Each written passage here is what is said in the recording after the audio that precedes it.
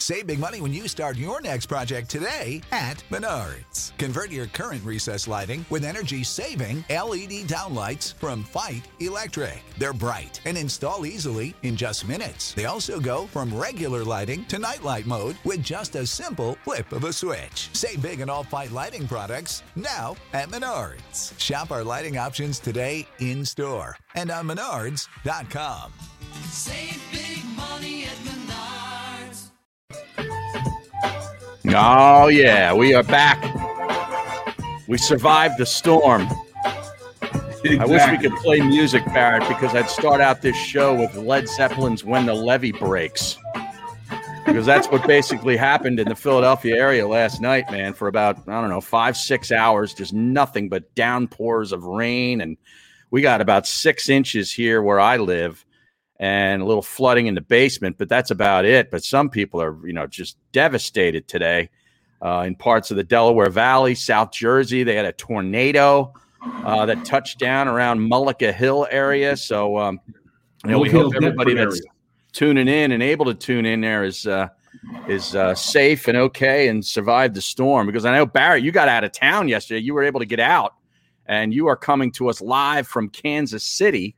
Looks like a nice hotel room, and you're representing your St. Louis Cardinals. Well, I grew up a St. Louis Cardinals fan, man. But at this point, I'm a 4-for-4 guy now, right? Because I know where my bed is, my bread is buttered in Philadelphia. So, but at the end of the day, yesterday was crazy, man. Like, my flight was supposed to leave at 7. I didn't leave till 8:30. I didn't get to Kansas City until 11 o'clock, 11:30 last night. And wow. I was just, sitting in the airport waiting for the rental car bus to come. And I was just looking at the TV was there. And it was just mass hysteria, going on the East Coast. I mean, up in New York, it flooded New York. The streets were flooded, man. That was crazy, man. And then subway stations. Deptford, right where I am. Yeah. Yep. Deptford, man, they actually in Deptford had a tornado touchdown, tore up everything around there. Yeah. And Mullica Hill and so forth. That's only like 15, 20 minutes outside of Philadelphia. So crazy night in weather, no doubt about it. And, there's still a lot of flooding going on today. I looked at, part of Conshohocken is underwater. Bridgeport, which is right near me, is, the streets are underwater. Manayunk area got hit pretty bad. The Schuylkill Expressway is flooded. 676, the Vine Street Expressway is underwater. I mean, you could literally take a canoe. It looks like from the art museum area all the way to the Delaware River on the what was 676. So it's just insane. And it's causing, some disruptions in the sports world for what that's worth. Phillies were canceled last night. They played a day against the Nationals. And the Temple football game. Oh, they'll play. Yeah, they'll play. Okay. The Temple football game has been postponed already. They were due to play in front of a packed house. I understand Rutgers sold out the stadium for 40,000 strong coming in to see the opener for them against the Temple Owls tonight at 6 o'clock or 6:30. I forget what the kickoff was supposed to be. But that's now been moved because of all the flooding in central Jersey. And it's going to be played on Saturday, but we don't know which time on Saturday. Because for television purposes, I hope they don't get screwed. Because it was supposed to be on the Big Ten Network tonight. Right. But Saturday, they've got Fordham playing Nebraska scheduled for the Big Ten Network at noon. Now, nobody wants to watch that, okay? No. Even Nebraska fans don't care about that game, even though it's a game they might win or they should win. But I'm hoping, they can find a way to still get it on television when they play it this weekend. But we've seen also the NFL world was affected. New Orleans got hammered and the Superdome took on some damage, as it seems to every time a hurricane blows through that city. So they've moved the Saints-Packers game, which is a good one for week 1. They're moving that from New Orleans to Jacksonville. So, these Saints fans, not only do they get hammered with these storms and ravaged with flooding and wind and damage and all this stuff. Now that, you had tickets to the Saints game, one of the best games of the year is being moved a couple 100 miles. Well, man, you look at it, this is all bad altogether, man. Like my house was safe, around my area was safe, man. But, the winds were just blowing real hard. And actually, my high school football squad was supposed to go to the game. If they had a good practice today, and Coach Bathers, the head coach for Woodrow Wilson High School, if they had a good practice today, they were going to go to the game. Oh, Rutgers Temple? Rutgers Temple really? game. They were going to the game, so they, Rutgers gave them all tickets to go to the game. But Rutgers gave them tickets. Yeah, interesting. Little recruiting, favor, man. Yeah, little recruiting. Oh yeah, you got to make it happen. That's right. So they were supposed to go, but they play on Saturday. They actually play West Deptford on Saturday. So I don't know if they can. I don't know if they're going to be able to make it. They got their own game to play. Right, but their own game has not been moved, has it? Or postponed, huh? Okay. It's good to go on Saturday. All right, so everybody on the stream, got to let us know where you are and if you sustained any damage and what's going on. And we'll keep everybody up to date. But there's some Eagles stuff. We got Derek Gunn, D Gunn, the gunner, coming on momentarily here. He's going to start the show with us, Barrett. And, of course, he's got the big Eagles game day show coming up right here on the Jacob Media YouTube channel and to tell us about. And we'll talk some Eagles with him. Zach Ertz apparently has put the past behind and buried the hatchet officially with the front office of the Eagles and says he wants to stay here and he wants to retire an Eagle. So that was news coming out of yesterday. That was great news, and you kind of figured it to be that way. He always did say, and he said it in his if you quote him, he said that he wants to be an Eagle. He wants to retire an Eagle. So, not, saying he's going to be from this year on. But I will say this. I knew he was going to be the consummate pro and go out there and play to the best abilities, if not only to just, build his stock back up to what it was. And he has an opportunity to do that, especially with the type of quarterback that he has. He's going to be a safety net for this young quarterback a lot of the times in these games, man. So, it's only going to help him be here and, help the situation with, if they were trying to trade him still to get him out of here. Right. Now, that said, between now and the trade deadline, if Howie Roseman gets an offer that he likes, he could still flip him, regardless of what Zach Ertz is saying, and he's saying all the right things. Right? Of course. You got to say the right things. And he said they apologize to each other. Uh-huh. Now, your internet seems to be a little wonky here. This is actually just like it worse than your house. Here we go. No, it was working just fine. Is your grandson in the room? Is your grandson in the room? Is he using the Xbox? No. No. Okay. Let me get the good one. Okay. Well, we need to get Gunner on here too. You said he was going to be coming on 11:05. I'm hoping he got the right link because there was some link snafus earlier today to come on the show. So hopefully he got the right one. I sent him the right one. Okay. And then we also have the practice squad has been named officially for the Eagles. A couple of names that you had anticipated them re-signing to the practice squad after they did not make the 53-man roster. So we can go through that as well. But I'm really anxious to talk to Gunner because it's been a while since we've had him on. Right. And really the whole preseason has transpired since we talked to him last. So I'm anxious to get his thoughts on the camp and the idea of the Eagles not playing their starters in preseason and all that good stuff. Well, that's definitely something we need to talk about because this team is not that good that they could just think that they're better than the best quarterback to ever play the game, who played an entire half in the last preseason game. Well, that's the thing. He doesn't need to. That's the thing that makes this so kind of an interesting, question. And I know, obviously the objective to preseason above all anything is to not get anybody seriously hurt. I get that. But when you have these other veteran quarterbacks, these stars of the league, playing some time in these games, it makes you think like, are we doing the right thing here? Right. That's exactly right. You're talking about two organizations where veteran coaches made their guys stay out there and play. And those guys wanted to play. And that's the biggest thing. Those guys wanted to play. So they allowed him to play. So it would be kind of hard to tell Tom Brady, hey, I don't think you need to play this, and him turn around and say, okay, but I'm playing anyways. It'd be hard to tell him no. Wouldn't you think so? Yeah, it'd be real hard to tell him no.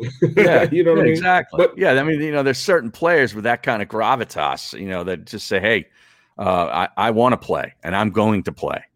Exactly. Yeah. Now, Joey B. Where's my boy Gunner at? Joey B's putting some stuff up here on the stream. I wanted to get your thoughts on. He's giving dollar amounts for if you're on the practice squad, and then if you have 3 years of NFL experience on the practice squad. Can you confirm those numbers, Barrett? As far as $9,500 per week, if you have more than 3 years of NFL experience, it'd be $14,000 a week. Right, and that's right? Exactly right.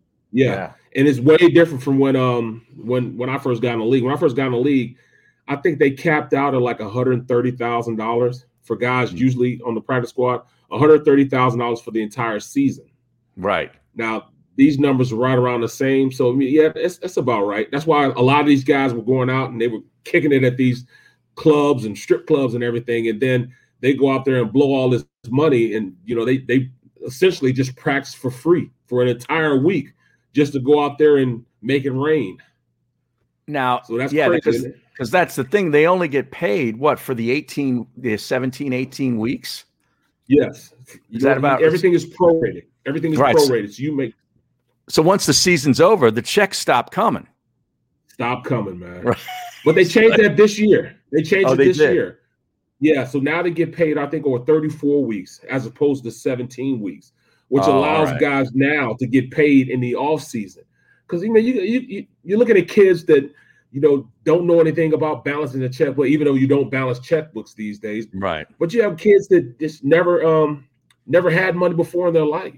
And now you're giving them, and they were eating oodles and noodles in college. Right. The hamburger helper with no hamburger in it. And now they're getting all this money, man. You know what I'm saying? Man, but I mean, if they were on the on the football team in college, aren't they on some sort of meal plan with the team? Because I know these Temple football players, when I'd travel with them, and all they did was eat. Well, that's during the season. The season. So during the off season, even with off season conditioning, they're not on some sort of meal plan. Well, they can be on off. It depends on how much you want to get in your check. If you're going to live off campus. They prorate it like, or if you're off campus and you want to get paid just for 2 meals, you get this amount of money. If you only want 1 meal, which is dinner, you have to have at least 1 meal, and that's dinner. And you get more money if you just have dinner. But you could get 2 meals in which you'd have lunch and dinner, and they would prorate and be a lot less than what you would get if you just had 1 meal. Okay. So half the time, when I was in school, bro. Our checks were $435 a month. A month. Okay. And they expected us to live on that with just 1 meal, but live on that. Come on, man. Yeah. To have an apartment. Yeah. It's ridiculous, man. That's not enough. Though. Yeah. Right. Well, yeah, still, but I mean, that's a month. I mean, my God, you'd eat that much in a week. Exactly. Exactly. Yeah. Even in Kansas, my rent was $250. That left me $200 to do whatever I wanted to do, let alone have a girlfriend or anything like that. Well, that's why, like I know when I travel with, back in former jobs before I got into radio, like you'd have these per diems, for when you're on the road as far as, food and so forth. And it was like $35. I'm like, bro, $35, you're going to spend that in breakfast at a hotel. Like, well, then what do I do for the rest of the day? So what I do is I just, eat whatever I wanted, and I'd use the $35 towards my bar tab. Because I'm like, $35 for breakfast, big deal. That's called great planning there. See, exactly. You know how to optimize the dollar amount. That's how you do that. Well, that's what it was all about. That's what that finance degree in college gave me. Now I multiplied it out like $9,500 a week. Let's say you're on the practice squad, times 18 weeks is $171,000. But you're saying it's 34 weeks, so they'd get the $9,500 for 34. Yes. So essentially, they prorate it. They prorated over the 34 weeks. Right. Okay. So you're still getting 175,000 or whatever it is, but it's prorated over a longer period of time. Yes. I got you. All right. Which is better. It's actually better. Right. It actually works out for most players because you can either do it or you can opt in or opt out of doing it. Right. And I think it's the best thing since sliced bread that they're allowing players to do that, because when you're young and you just give you all this money, and you got to live you have 6 weeks that you're getting paid during the year, and then 6 months after that you got to live also. Mm-hmm. So it's a delicate balancing act. I remember when I signed my first contract, it was 4 years. It was 4 years and was worth $1.3 million. I thought I was rich. I thought I was never going to have to work again. You know what I mean? Yeah, exactly. I thought I was never going to have to work again, man. Right. Little did I know, FICA and all those people started digging into my check. I never knew what that was. That's the Social Security tax. Right. Look, when I saw my first check, right, and it was for $425,000, but it wasn't $425,000. When I got it, it was like for $230,000. I looked at half. I literally looked on the back of it to see that there was more numbers on the back. Is there another check? Like this is one of two, right?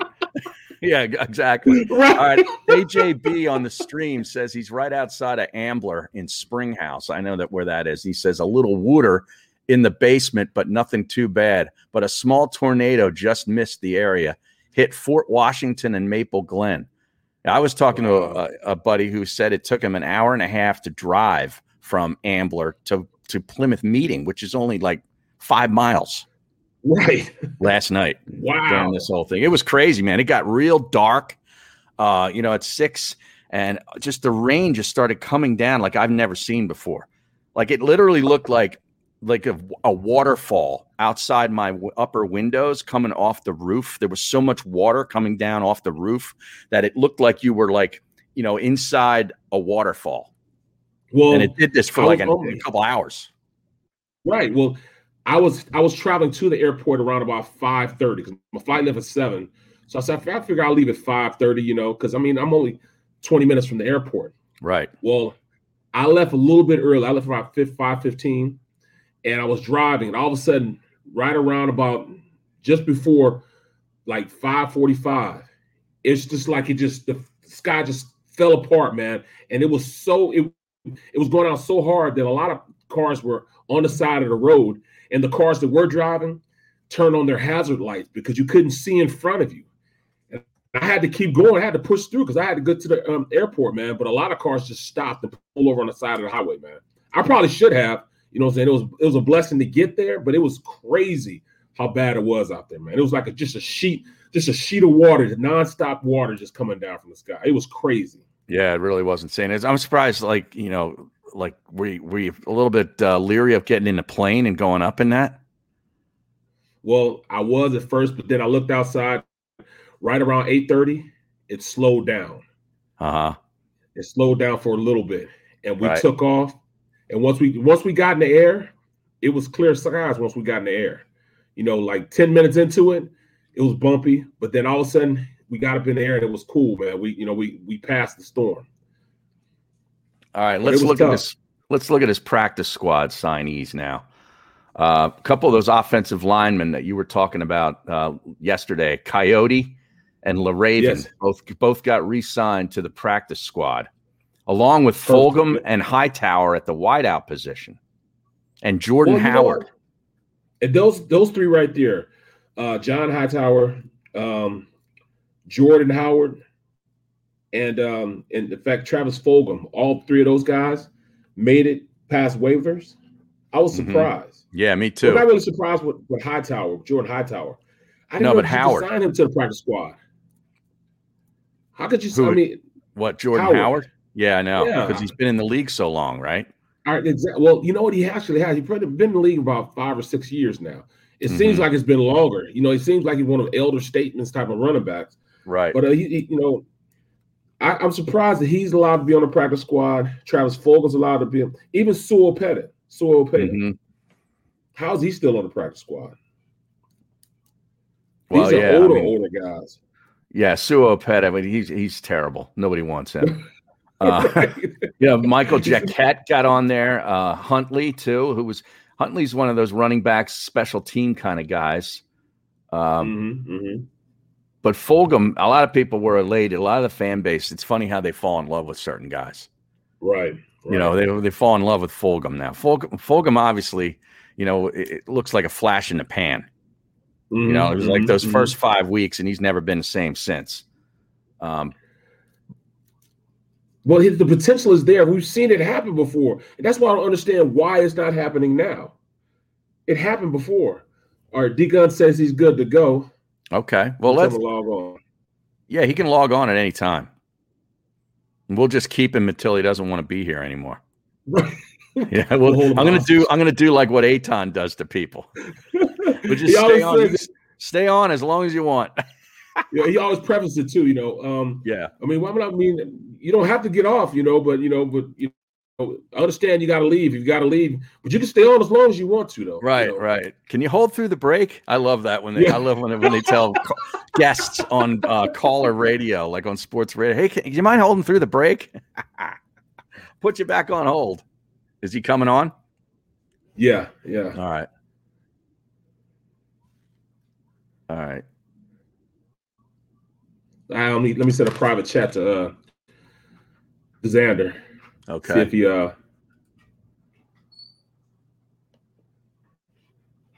Okay, he says he'll bring him up and we can break after D-Gun. So we can just extend it. We can break whenever we want to now.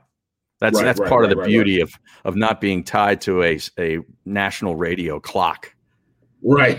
These longer segments are better. We do whatever we want. It's not like, you're very rarely gonna get cut off anymore, Barrett, from telling your stories, Like it seemed like every time you get into your stories, Eytan would have to be like, "Oh, wait a second, we're gonna take a break. We'll be back on in 3 on the network."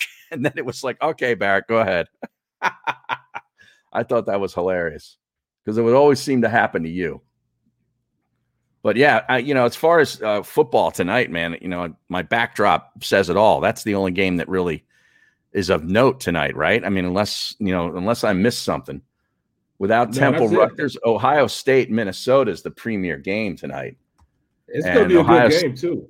Well, they're about a 2-touchdown favorite last I looked. I think so was Rutgers for that matter. Rutgers, I think, was favored by 14.5. Wow, I hate to do it. Yeah, I know. Yeah, Ohio State is a 2-touchdown favorite as well. Boise State, Ohio State, yeah. Boise State, UCF is pretty good. Yeah, Ohio State's got a new quarterback, but he's got to be a stud, right? They just churn them out, bro. Yeah, I mean, they just churn them out. It's we talk about quarterback factories here in Philadelphia. Some of these college programs are quarterback factories too. And I was reading somewhere where an Ohio State quarterback just got a lot of money in one of these name, image, and likeness situations. Right. Let me find that. That's huge, man. That's huge. It is. I feel like I'm slighted, man, because even though I was an offensive lineman, I think people would have wanted me to go out and use my name and likeness for stuff. I was number 3 offensive lineman in the country when I came out of school. I mean, think about it. You could have at least gotten a White Castle sponsorship and at least eaten for free. Exactly. You could see you're smart enough to know to say, hey, all right, you can give me some money, but how about you just give me, X amount of sliders per week? Have a lifetime contract. You know how Iverson had the Reebok contract? Exactly.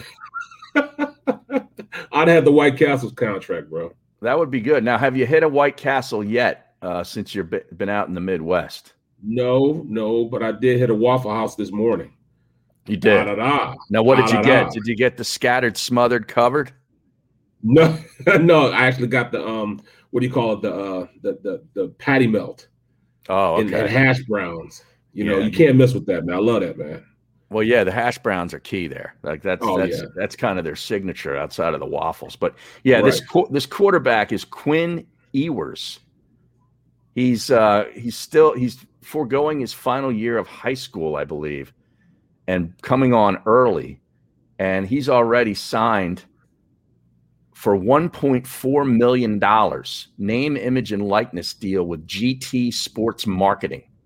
Wow. How about that? 1.4 mil, and he hasn't even taken a snap yet for the Buckeyes. He's not even out of high school yet. Right. I can't be mad at him, man. No, man. I if anything, you're envious, right? Right. I mean, because you go to college for the potential of making money. Right. Later That's on. the point. Right. Yeah. So if you can forego that, why not go and get the money? You can always go back to college. Exactly. He was originally committed to Texas, but decommitted last October. Probably when they changed coaches again. Right. So 1.4 million. I mean, this is just the beginning. I mean, you imagine. I mean, I never even heard of this kid. I don't pay attention to high school recruiting. To me, I wait till you get to college, and then I'll start to look and evaluate you. But can you imagine like this kind of stuff? I think it's really going to affect basketball. Exactly. Because if you can make this kind of money and play a year or so in college, is that isn't it going to affect, or it could change somebody's mind and essentially from like just going to the G League. Like you could have some of the college basketball and college experience and get paid. Right. It's kind of like the best of both worlds. I think it could be a good thing for college sports. I think so also, because if you look at what corresponded at UNLV, what is his name? Anderson Hunt. Yeah. He had that clothing. He had that clothing line. He actually made the jerseys, the uniforms for UNLV during that time they were there. And he was on scholarship. He took himself off scholarship so he could start making money and putting those jerseys out. But they were trying to take away his amateur status. He's like, no, you guys aren't paying me. Right. I'm in school. I'm paying for my school, and this is how I'm working. Because that's the biggest thing right there. How as an athlete, how can you intend on surviving and with the amount of money they're trying to pay you? You have expectations for you to be happy during that time. Can you imagine getting under $500 a month to try to sustain a life? Yeah. I used to have to cut hair. I used to have to cut guys' hair to get money to pay my child support in college, man. Even though my child support was only $75 a month. Wow. But I still had to get that $75 a month. You know what I mean? And that was tough. It was tough, man. All right. John Dickerson on the stream says, I think it's a commit from Texas. He's supposed to enroll early. Yeah, he decommitted from Texas. He's going to Ohio State. That's the kid. And they're saying that I'm still looking for a Trojan Man endorsement for college. You remember those ads? Trojan Man. Yeah. All right. Now I don't know what's happening with D Gunn here. Hopefully he's not, in floodwaters somewhere in Delaware. But we're going to take a break, and we'll get him up when we come back. We'll take a short time out. You're listening to the Jacob Media YouTube channel, The Middle, with Barrett Brooks and Harry Bays. Barrett live from Kansas City today, out there for college football assignment. And we'll be back in 3. As a hardworking American, you've never experienced how tough life can be until now. A catastrophic injury while working on the job. A personal injury from someone else's negligence. Turned away by other law firms in the region who didn't bother to learn your story. It's time to meet the Fritz & Bianculli Law Firm and managing partner Brian Fritz. Badly injured? Call the Fritz & Bianculli Law Firm. Find out why they say, we got this. The International Brotherhood of Electrical Workers, Local Union 98, is a proud sponsor of The Labor Show with J. Doc and Krause every Saturday night from 6 till 8 p.m. IBEW Local 98's highly trained and superbly skilled electricians are the best in the business, setting the highest safety standards in the electrical industry. So when you're planning your next industrial, commercial, or residential project, choose an IBEW Local 98 union contractor. Learn more at IBEW98.org. The savoring taste of a good bag of beef jerky is so enjoyable at any time of the day, as long as you can find it. Here's what we suggest. Pure Bull beef jerky is our answer, and soon it will be yours. Locally produced in the Philadelphia region, this high-quality, healthy protein snack is easy to secure. Go to steersnacks.com, and you'll see hot garlic, tropical heat, Pure Bull dry rub, and our favorite, Huck and Fod. What's that? Huck and Fod. Go now to steersnacks.com. I get scared sometimes. Of a lot of things. Joining in. Decisions. The dark. The dark. But I once heard someone say, But as I always say, it's okay to be afraid. as long as you face the fear. And keep moving forward. Wherever you are in life, count on the name trusted in insurance for over 80 years. Independence Blue Cross.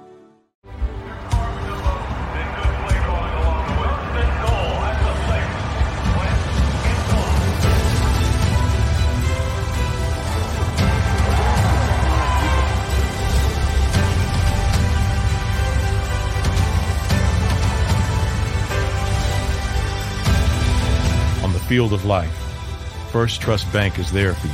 Champions on 3. 1, 2, 3. Because Philadelphia dreams deserve a Philadelphia bank.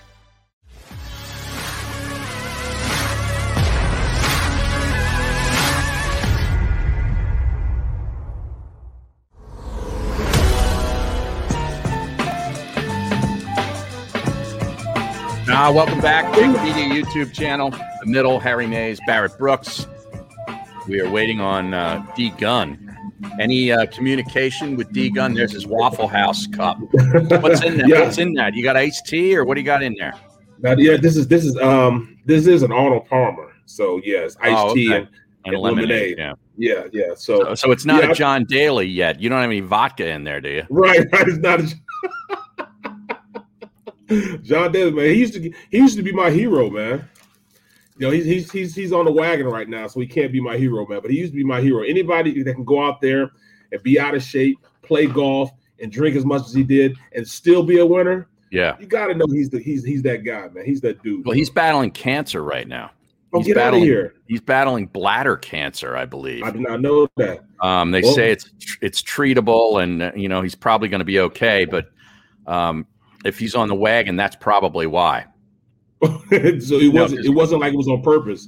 Well, I don't know. I don't know. I don't want to, speak out of turn, but I do know that he has cancer and he's battling it right now. And his son, by the way, John Daly Jr. is now at Arkansas playing on the golf team too, which is following in his dad's footsteps. Yeah.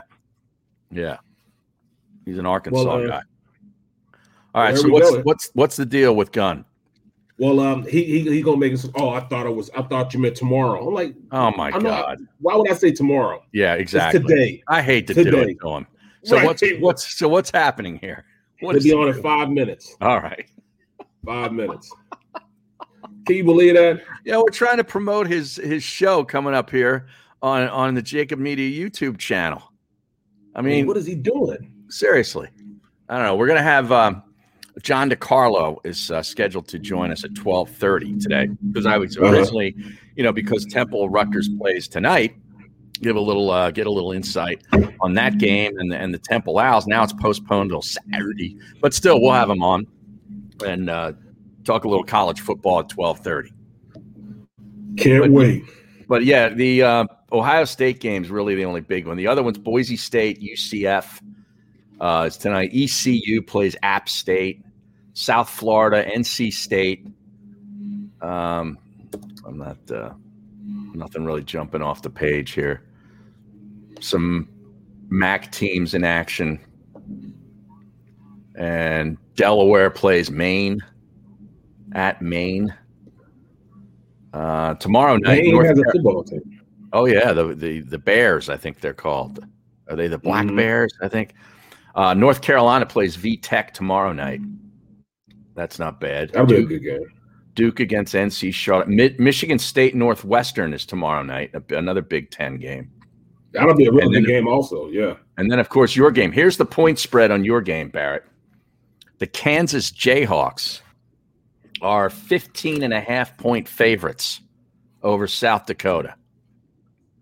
So mark that down. South Dakota played 15.5-point favorite. Well, they went they played spring football because they didn't play during the season. But right. They played spring football and they went 1-4. 1-4 during the spring season. But they have 2 freshman quarterbacks that are playing for them. So I mean, at this point, man, their offensive line is huge, but it is a team, trying to get back into the, the pace of things, man, because, taking, the season off, man, that's tough, man. Then to try to go in and play in the spring. Yeah. That's a totally different way of trying to prepare for football, man, going in the spring and trying to do it. That has got to be tough. Now, what do you think the crowd will be? Or will there be? Do they get anybody to go to these games at Kansas for football? Well, let's see, that's tough in Kansas. It's tough in Kansas, man. Saying, Coach Leopold, he comes from Buffalo. He just, took over for a coaching staff that you could kind of tell they didn't really want to be there. And the players were like that too, but I think he's going to change that program around. He'll do it the right way. He'll definitely do it the right way. Well, I'll tell you, that's not a job. Like, that's one of those jobs that maybe you kind of say, all right, well, I could have this job, but I'm going to wait for a better job. Right. You know what I mean? Because he was doing really well at Buffalo. Yeah, Les Miles is who was the previous coach, the former LSU and Oklahoma State coach. Yeah, but all those allegations came back. Yeah. Right. Now, did they get suspended? No, they didn't. They did not. Okay. No, they didn't get suspended, but this coaching staff, man, they like I said, Coyote Awosika, he's from there. He played his ball at Buffalo. And then, the tight end, Tyree Jackson, was there. And they had a pretty successful program. I did the last game they had at Temple. Mm-hmm. I did it, I did that game. And I'll tell you what, they went out there and they were just a physical, run the ball, and then take it over the top, with play action type of team, man. They like that physical brand of football. Now, Tyree Jackson, obviously part of the 53 man, but he'll probably be put on the IR, and that'll open up a spot. Now, do you think they moved Howard into that spot, Jordan Howard? Because they only have 3 running backs. I know. I mean, it's either Howard or it's either the tight end. Which one? Pick your poison. Who do you think they're going to need more? I don't know. Well, I mean, they don't have a short yardage back. They don't really have a back that they can really rely on for pass coverage, like a veteran, guy that can pick up blitzes. And I mean, to me, Jordan Howard, that's his role, right? But then they don't have a blocking tight end. They got 2 pass catching tight ends right now that are playing for them. Yeah. So there's no other tight end. There's no other tight end on the practice squad. Right. Exactly. So I think that might be what they're going to do. I think they're going to bring back Rodgers. I think they're going to bring him back and leave Howard on the practice squad until they really, really need him. But they need a tight end right now. Interesting. They need him in the worst way. All right. Well, we need Gunner in the worst way. Yeah. This is what happens when guests say they were coming on and then they don't come on. Then you hate to do it to him. We're gonna crush him for this too, because he would crush me. He would kill you. Talk trash. He would use this. This is typical Barrett. Not paying attention, not looking at his emails. He'd hit me with the former athletes too. He'd been this is how these former athletes do stuff. That's right. That's what I'm gonna hit him with. We got to kill him with this. We got to. That's the first thing he says to me. He's going with that former athlete stuff. Right? Come on, man. Poor Amy Fadul. I know what she goes through on a daily basis dealing with this guy. Right. Yeah, I'll tell you. Yeah. But, if he doesn't come on any sooner, we're going to have to talk a little bit about the Phillies because, they're getting some attention again and maybe trying to get people to still believe as they head into September. But there he is, D Gunn at the Real D Gunn on Twitter, joining us from a library, it looks like. Oh, were you guys speaking ill of me? Is that what I heard? Barrett was. He always does. I hate to do it. I hate to do it to you, man, but if I'd have said, "Well, I thought you meant tomorrow," you'd be like, "See, there you go with that typical athlete stuff, Barrett. You're not an athlete anymore. You know, you got to stop acting like you're an athlete. You know what I meant today." It's true. Current athletes and former athletes are synonymous in one regard. Whatever they tell you, don't believe them. You know, unless there's money or a car involved. Right. 9 times out of 10, don't believe anything they tell you in terms of, "Oh, I'll be there." No, they won't. No, they won't. Oh, I'm supposed to be talking about you like this. You're not talking to me like this. I was here on time. Well, I got to get my shots in before you do. Right. So, I'm just saying. So. But hold on. I called him. Look, I called him, right? And we sitting next to his wife and his daughter. So as soon as I call him, they answer the phone. Guess what he said? Well, she said, well, his wife said, "Well, who was that?" And his daughter said, "Barrett." I said, "Well, how do you know? How do you know?" Because you're the only person he talks to. See, that's not true. See, Barrett and I talk like maybe once every 2 to 3 weeks, but since we've gone our separate ways, I have to initiate conversation because, Barrett forgot about me, but it's okay though. It's quite okay. I called it out. I text you asking about your family, how you guys were doing down there. Did the bad weather come? Well, did you survive the storm okay, Derek? Yeah, I'm looking outside. I'm in my wife's office, and we're dry as a bone down here, but I've been watching the morning news in the Philadelphia area, north of Philly, New Jersey. They're saying it hasn't had this much water in the streets in 150 years. And then I saw an overhead shot of the Schuylkill where the water's cresting all the way to 76. And a lot of the houses on Boathouse Row are submerged in water. I'm like, I've never seen this. And wow. And then, of course, to all the people out there affected by the hurricane in Mullica Hill, I'm praying for you. I saw some of the devastating damage in that area. And wow, you wake up one morning, everything's fine. The next morning, your house is gone. Your possessions are thrown all over the neighborhood. Wow. So by the grace of God down here where I am, we got a lot of rain, but no flooding. So I'm so blessed in that regard. Woo. Well, that's good to hear. I know they moved the Temple football game. Then Temple's supposed to play Rutgers at Rutgers. Yeah. They had 40,000 strong ready to sell out. And now they got to move the game to Saturday. Wow. And then you hear about the Hurricane Ida that hit Louisiana. Right. And that was last week. They're moving the Saints game, I believe, to Tampa. Jacksonville. Jacksonville. Going to Jacksonville against Green Bay down to Jacksonville. Wow. So, and we just got the aftermath. So I can't even begin to imagine what Louisiana is like. It's funny because not funny, but when Katrina hit, my crew and I, we went down to New Orleans later that season for the Eagles game, and it was still pretty devastating. And we went down to the 9th Ward, one of the more heavily hit areas, and it's one of the few times in my life that I was speechless. It's one thing to see it on TV, but another thing to actually walk amongst devastation like that. And man, I tell you what. When Mother Nature rears her anger, there's no holds barred in terms of what could happen. No, it lets you know how really inconsequential we are and what we do is too. Man. But I know you got this live post game show coming up here on Jacob Media. Tell us a little bit about it. Yeah, you guys know Joe Kraus, who owns Jacob Media. He approached me this summer and asked me would I be interested in being a part of a 2-hour post game show. Live post-game show on the Jacob Media YouTube channel. And I said, of course, I'm always looking for a new challenge and stuff like that. And then he started asking me about some people who I thought would be good for the show.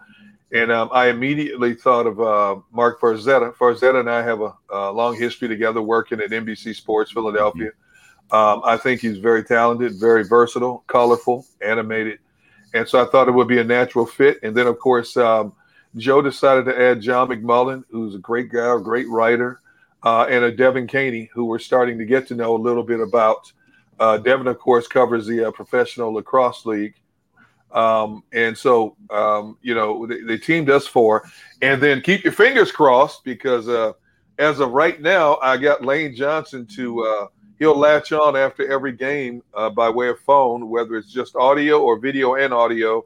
Once he gets out of the locker room, I said, Lane, you can't be in the locker room when you come on audio, fine, but you can't come on video in your locker room, man, because this is a family show, man. If you guys haven't been in locker rooms, hey, there's stuff moving around there. The general consensus doesn't need to see it. So, right. So Lane has been gracious enough to say he'll do it. That's today. We'll see. Keep your fingers crossed. Who knows? Okay. I love Lane to death, but I'm looking forward to it. It's a different concept for me, being a part of a 4-person panel.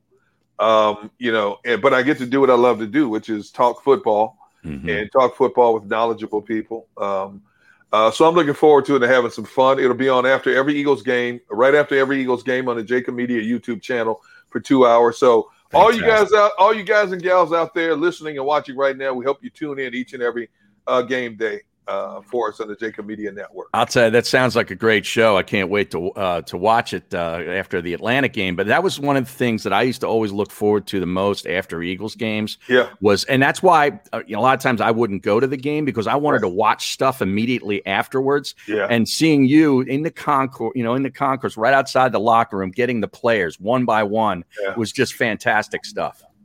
It's funny. I've been doing this for so long, but that was the first time when I got here that I had an opportunity to do that on a weekly basis for a network I was working for, to be outside the locker room.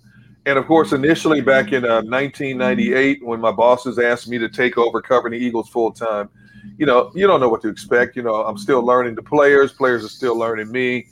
But it just so happened that at that time was a cast between 98 and 99. It was such a cast of colorful characters. You had the Hugh Douglases there, and then all of a sudden it was the John Runyons would come in, Hollis Thomases, and shortly after it's Corey Simon, Ike Reese, all these guys, Chad Lewis. You notice you didn't say Barrett Brooks?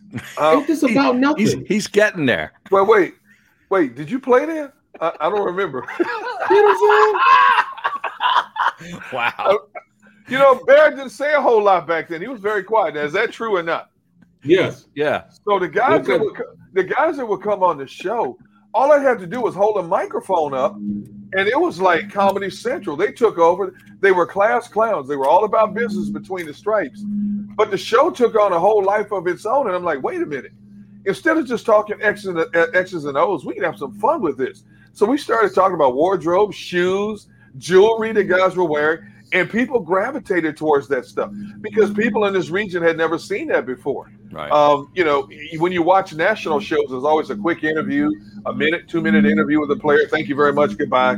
But we took it to a different level, and that was basically because of the players. Troy Vincent, all these guys, Bobby Taylor.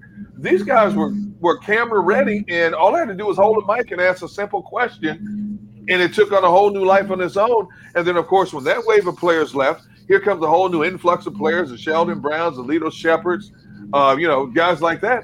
And it just kept going and kept going. Now, of course, the last few years, as the team got younger after they made the transition from Chip Kelly, you had a bunch of younger guys in there who were afraid to say much. So it was a little bit more difficult to try to extract personality out of them. But all of a sudden, Brandon Graham all of a sudden took it. That wasn't. People have asked me, was that scripted between us? That was as organic as it could possibly be, and it started with that joker sitting right there with you. I didn't know this, Harry. I'm sure we've told this story, but I didn't know what was going on until a year afterwards when Brandon Graham all of a sudden started this. Where's D Gunn after every game, preseason game, home game, away game? I'm like, and his teammates are looking at him like, who's D Gunn? Where's D Gunn at? Wrong again, D Gunn. And I'm trying to figure out what is he talking about. And then when I would have him on, he would tell me, "Yeah, I heard you picked against us this week." And I'm like, "Who told you this?" "Oh, I got my sources. Don't worry about it." But then again, he was on that Breakfast Abroad show, right? Yep. And this knucklehead here would tell him, D Gunn's picking. Even when I would pick the Eagles that week, this knucklehead would tell them, D Gunn picked against you again. D Gunn took the Redskins. Yeah, and I'm like, no, I didn't. So it took on a life of its own. And it like people are still, people are still asking, "Hey, D Gunn, are you gonna be on post game again? Are you gonna do something with Brandon Graham again?" Hey, who knows? Who knows what the future holds? But it was unbelievable. And of course, me being me, I just ran with it. He would, it could be 50, 60, 70 media people in the locker room after practice. And he would just try to blast me. D-Gun, you picking against us again this week? What? And his teammates will stand there going like this. And I'm like, hold on, man. You don't know who I picked. Yeah, I know you picked against us. And I'm thinking, okay, wow. But it got me notoriety, so it was all fun. It started out like that. I was sitting there, we're on Breakfast on Broad, and we're sitting there. I'm like, I said, hey man, I don't know what you did to Derek, man, but why is D-Gun always picking against you, bro? I mean, every single time he always. I mean, I don't think he thinks y'all can play, man. I don't think he thinks y'all can play. See, Harry, he do stuff like this. Yep. See, and I'm thinking, where's this coming from? Wow. And I found out a year after the fact when he finally snitched on himself and told me what happened. And then I went to Brandon. I said, has Barrett been freeing you? Oh, yeah, man. Barrett's telling me everything. I'm like, okay, here we go. Okay. You're feeding him great barbecue and all kinds of great food. Yes. And he's feeding the players lies about you. I let him in my house, Harry. Yeah. And Barrett will tell you when it comes to me, I've had so many people at work, former colleagues and friends. How come you never invited me down to your house for barbecue? And I would tell everybody, I said, me at work is like church and state. I have to keep them separate. Right.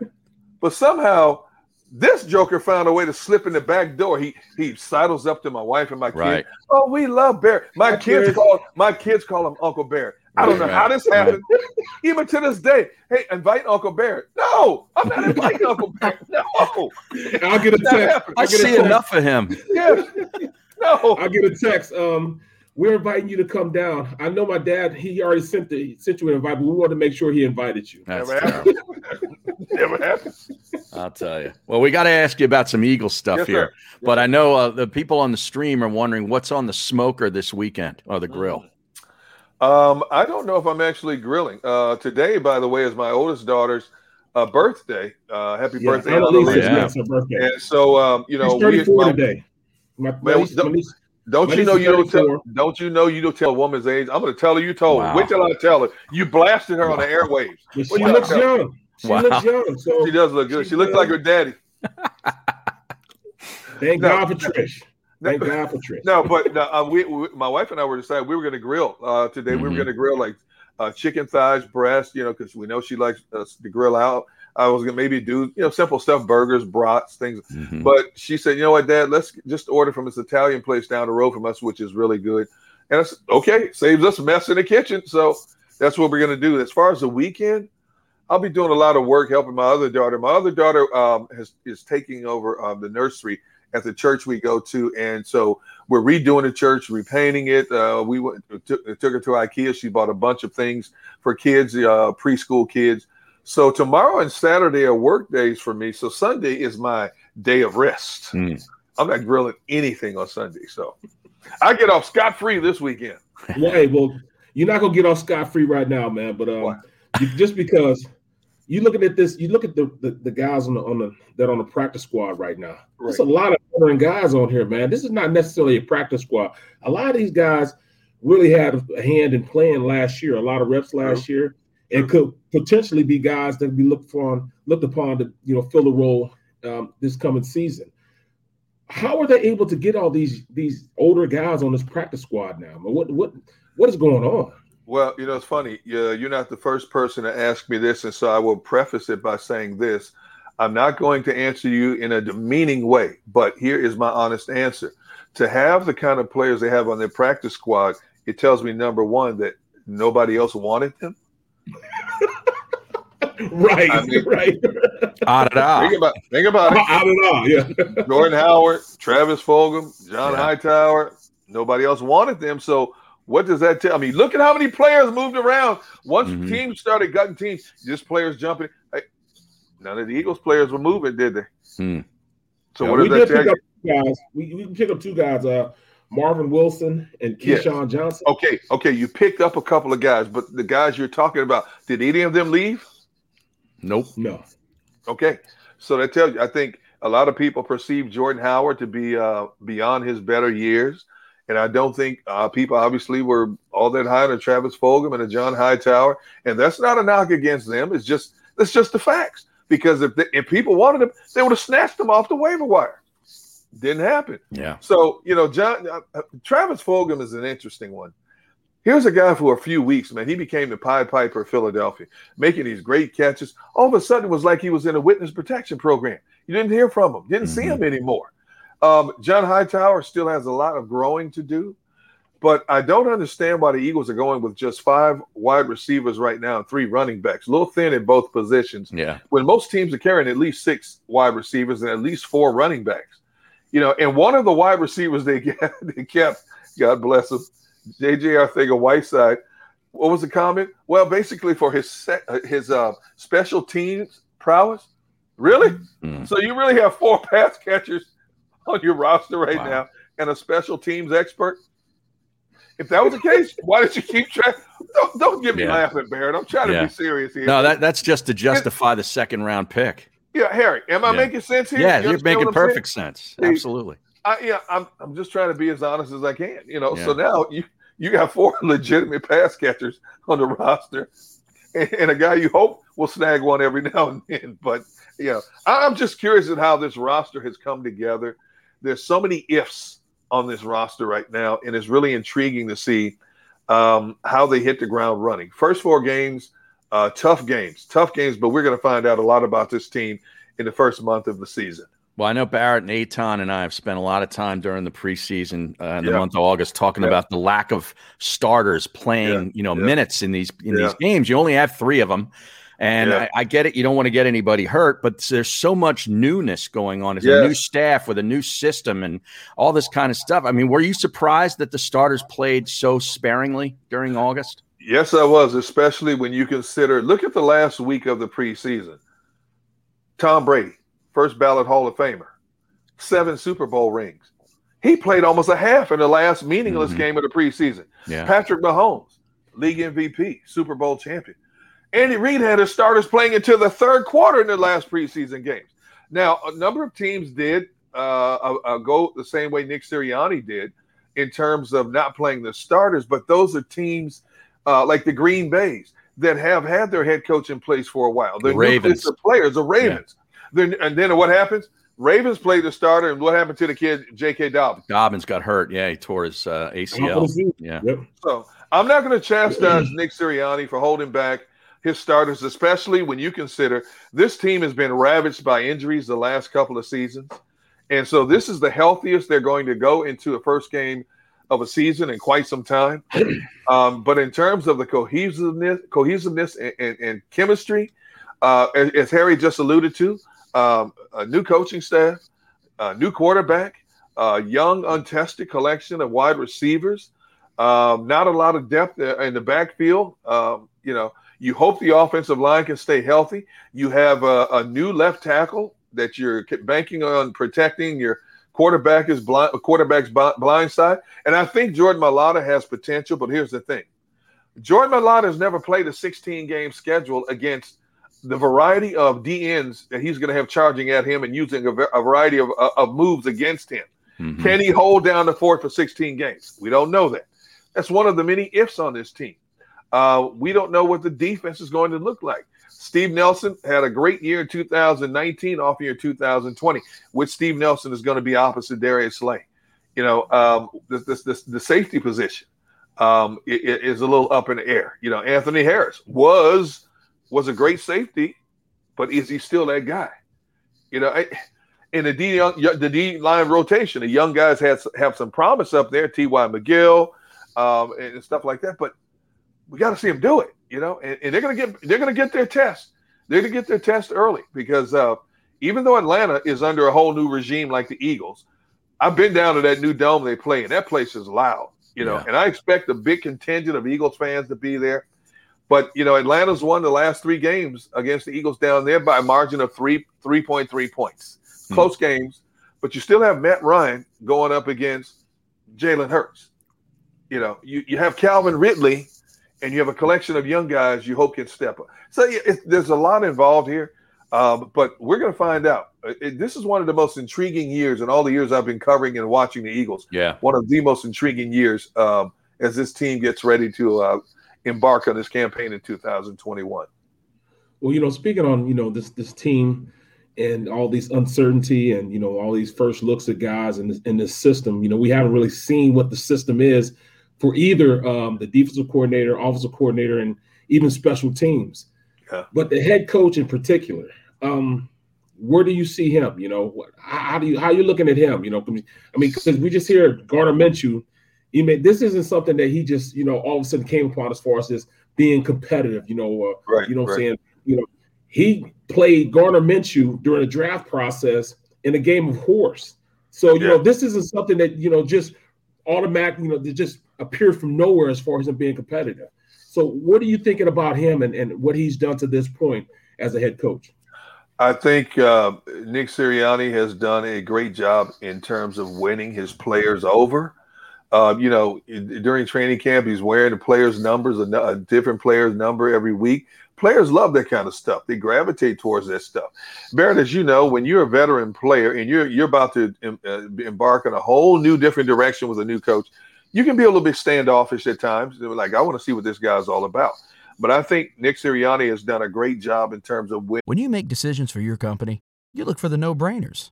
And if you have a lot of mailing to do, Stamps.com is the ultimate no-brainer. Mail checks, invoices, documents, and everything you need to keep your business running. Get rates up to 89% off USPS and UPS. And with the mobile app, you can take care of mailing on the go. Make the same no-brainer decisions as over 1 million other businesses with Stamps.com. Sign up at Stamps.com with code PROGRAM for a special offer. That's Stamps.com, code PROGRAM. These guys over. I like the process of how he will stop a practice at any given moment and make it a teaching moment. It's not about let's do it again. He will single out individuals and let's have a teaching moment. I think players really appreciate that. I think the players in general also appreciate the overall energy of the new coaching staff. You got one coach who's younger than a number of the players on this team. It's crazy. But what we don't know how Nick Sirianni calls a game.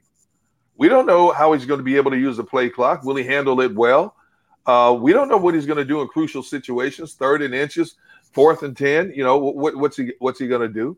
That remains to be seen. He's been around the game a long time. He's been under some great coaches, especially Frank Reich.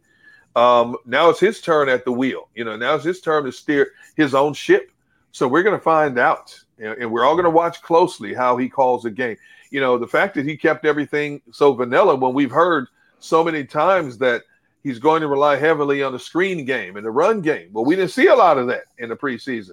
So he may come out of the gate and completely catch Atlanta off guard with whatever he wants to do, or it could be discombobulated right out of the gate because the starters have had such little time together in a game situation. So, that's another one of the big ifs as we get ready to get into the season. I was talking to Barrett about this week, and it's apparent every time I hear Sirianni talk, man, he is maybe the most enthusiastic coach I've ever witnessed about that loves football. I mean, he is just so into it. I think it's such a great transformation in the sense that when he first got here, when he first had his first press conference, it was like he was afraid to say anything. Mm-hmm. And I'm sure it's overwhelming when you go from a market of maybe having 15 to 20, 25 media people in your face daily to 50, 60, 70 in your face. That can be a little overwhelming. And I'm sure he was groomed by Howie and Jeffrey what to say, what not to say. But now you're starting to see more of his personality as he gets acclimated into being a head coach, meeting with the media a couple of times a week. We're starting to see that. But I love his enthusiasm. When you're coming off the type of season that this team came off of, and you have a number of holdovers from what was basically an embarrassing year, a lot of it, yes, generated by the multitude of injuries. But for a lot of veterans who play this game, not just for money, but to compete at the highest level, it was an embarrassing 2020. So you've got to inject some energy, some liveliness, in practices and daily meetings. And I think he does a great job in terms of doing that to make the practices lighthearted and more fun to be at. What did Zach Ertz say recently when he finally talked? This is the most fun I've had coming to practice in a long time. Yeah. I think that's a direct compliment to the way Nick Sirianni has handled things on the football field. Maybe that's because the practices are so short too. Well, that too. Barrett, those days of double practices and Lehighs, I bet Barrett would still be playing now. Yeah, I'd still be playing now, man. Man, the game has changed, man. Wow, has it changed? No doubt about it. At this point, Derek, just looking at what you see in this whole team, man, can you give me the? I know you're gonna say no, but you got to do it for me this time. Can you give me what their win total is, man? I hate doing predictions. I know what I'm saying. I hate doing them. Well, Barrett's got him at 11, just to let you know. He's 11 wins. No, I'm saying 9. That's good. Bear's a homer. Yeah, he is. Bear's a homer. I look at the schedule. First of all, I want to know who decided that the Eagles had the 32nd schedule in the NFL. Supposedly the Eagles have the weakest schedule in the NFL. Really? I can't tell. When you look at the first 4 games, oh my God! Look at their division. How much the division has improved in some regards, and then you've got Kansas City, Tampa Bay, San Francisco, who's going to be healthy. Yes, that 49ers defense. San Francisco likes to bully you on both sides of the football. Mm-hmm. So I'm trying to be as optimistic as possible. If this team gets more than 6 or 7 wins, I would be shocked. To be honest, I think it's going to be a shootout type game against Dallas because Dallas is still rebuilding its defense. But I don't think the Eagles can stop Dallas's offense. When you look at that, when you look at the weapons they have, they talk about the 3 receivers, Michael Gallup, CeeDee Lamb, and Amari Cooper. A lot of people forget they got this kid named Cedric Lewis, who's also a pretty good receiver coming off the bench. Now they're running back Tony Pollard, Ezekiel, and say what you want to say. They just picked up Corey Clement. Mm-hmm. Corey Clement's a good running back. The fact that he didn't stay with the Giants, I was shocked. Yeah, me too. Okay, then you look at what the Giants have done. I forgot they had Kyle Rudolph. Their tight end situation's better. Galladay. Yep. The kid Tony they drafted in the first round. Florida. Yep. Darius Slayton. Yeah. Slayton has killed the Eagles. Sterling Shepard. It's all about their offensive line. It's all about their offense, and it's about their quarterback. What will Daniel Jones be in 2021? Mm-hmm. And then, of course, what's going to happen when they face the likes of Tampa Bay, San Francisco, and Kansas City. Yeah. So Barrett, I know you're optimistic, and I know you're still on the Eagles' payroll in some way, shape, or form. So you got to say what you got to say. I get it, but I'm trying to be optimistic. Barrett said 9 wins. 11. Yeah, that's because Barrett has this ongoing concussion that he doesn't talk about. But that's another story. That's another story. Well, our stream just said that Dave Spadaro called. He said 11 wins is too much. Wait. Spud? Yeah. Spud said 11 wins is too much? Yes. Does Spud still have a job? Is he still employed? Spud, I love you, man, for being honest. I do. I think people are excited about the new direction of this team, but I think if you pull back the reins a little bit and as you guys know, in the NFL, you win a game, you're not expected to win. You lose a game, you weren't expected to lose. There's a balance there. I just don't see. I don't like the Eagles' offensive line depth. If any one of those first 5 guys go down, I'm not comfortable. With the line that they got backing up, they're all young guys. If Steve Nelson goes down opposite Darius Slay, or if Darius Slay goes down, you know what? You better start sprinkling some holy water because it's going to be bomb city against that secondary. So there goes my ulcer medicine. I got to take my ulcer medicine. There you go. 6-7 wins to me is a realistic number in what Jeffrey Lurie deemed to be a transitional year. Right. I think that's fair. Anything above that is gravy. Gravy. Yep. Yeah. All right, we got to take a short time out. We haven't taken a break yet, Derek. You can stay with us if you want. You can stay as long as you want. That's what Eytan's rule. Yeah. And even though he's not here today, we're going to still let that apply. But we're going to take a 3-minute timeout. We'll be back with more on The Middle with Harry Mays and Barrett Brooks here on the Jacob Media YouTube channel. As a hardworking American, you've never experienced how tough life can be until now. A catastrophic injury while working on the job. A personal injury from someone else's negligence. Turned away by other law firms in the region who didn't bother to learn your story. It's time to meet the Fritz & Bianculli Law Firm and managing partner Brian Fritz. Badly injured? Call the Fritz & Bianculli Law Firm. Find out why they say, "We got this." The International Brotherhood of Electrical Workers, Local Union 98, is a proud sponsor of The Labor Show with J. Doc and Krause every Saturday night from 6 till 8 p.m. IBEW Local 98's highly trained and superbly skilled electricians are the best in the business, setting the highest safety standards in the electrical industry. So when you're planning your next industrial, commercial, or residential project, choose an IBEW Local 98 union contractor. Learn more at IBEW98.org. The savoring taste of a good bag of beef jerky is so enjoyable at any time of the day, as long as you can find it. Here's what we suggest. Pure Bull beef jerky is our answer, and soon it will be yours. Locally produced in the Philadelphia region, this high-quality, healthy protein snack is easy to secure. Go to steersnacks.com, and you'll see hot garlic, tropical heat, Pure Bull dry rub, and our favorite, Huck and Fod. What's that? Huck and Fod. Go now to steersnacks.com. I get scared sometimes. Of a lot of things. Joining in. Decisions. The dark. The dark. But I once heard someone say, But as I always say, it's okay to be afraid. as long as you face the fear. And keep moving forward. Wherever you are in life, count on the name trusted in insurance for over 80 years. Independence Blue Cross.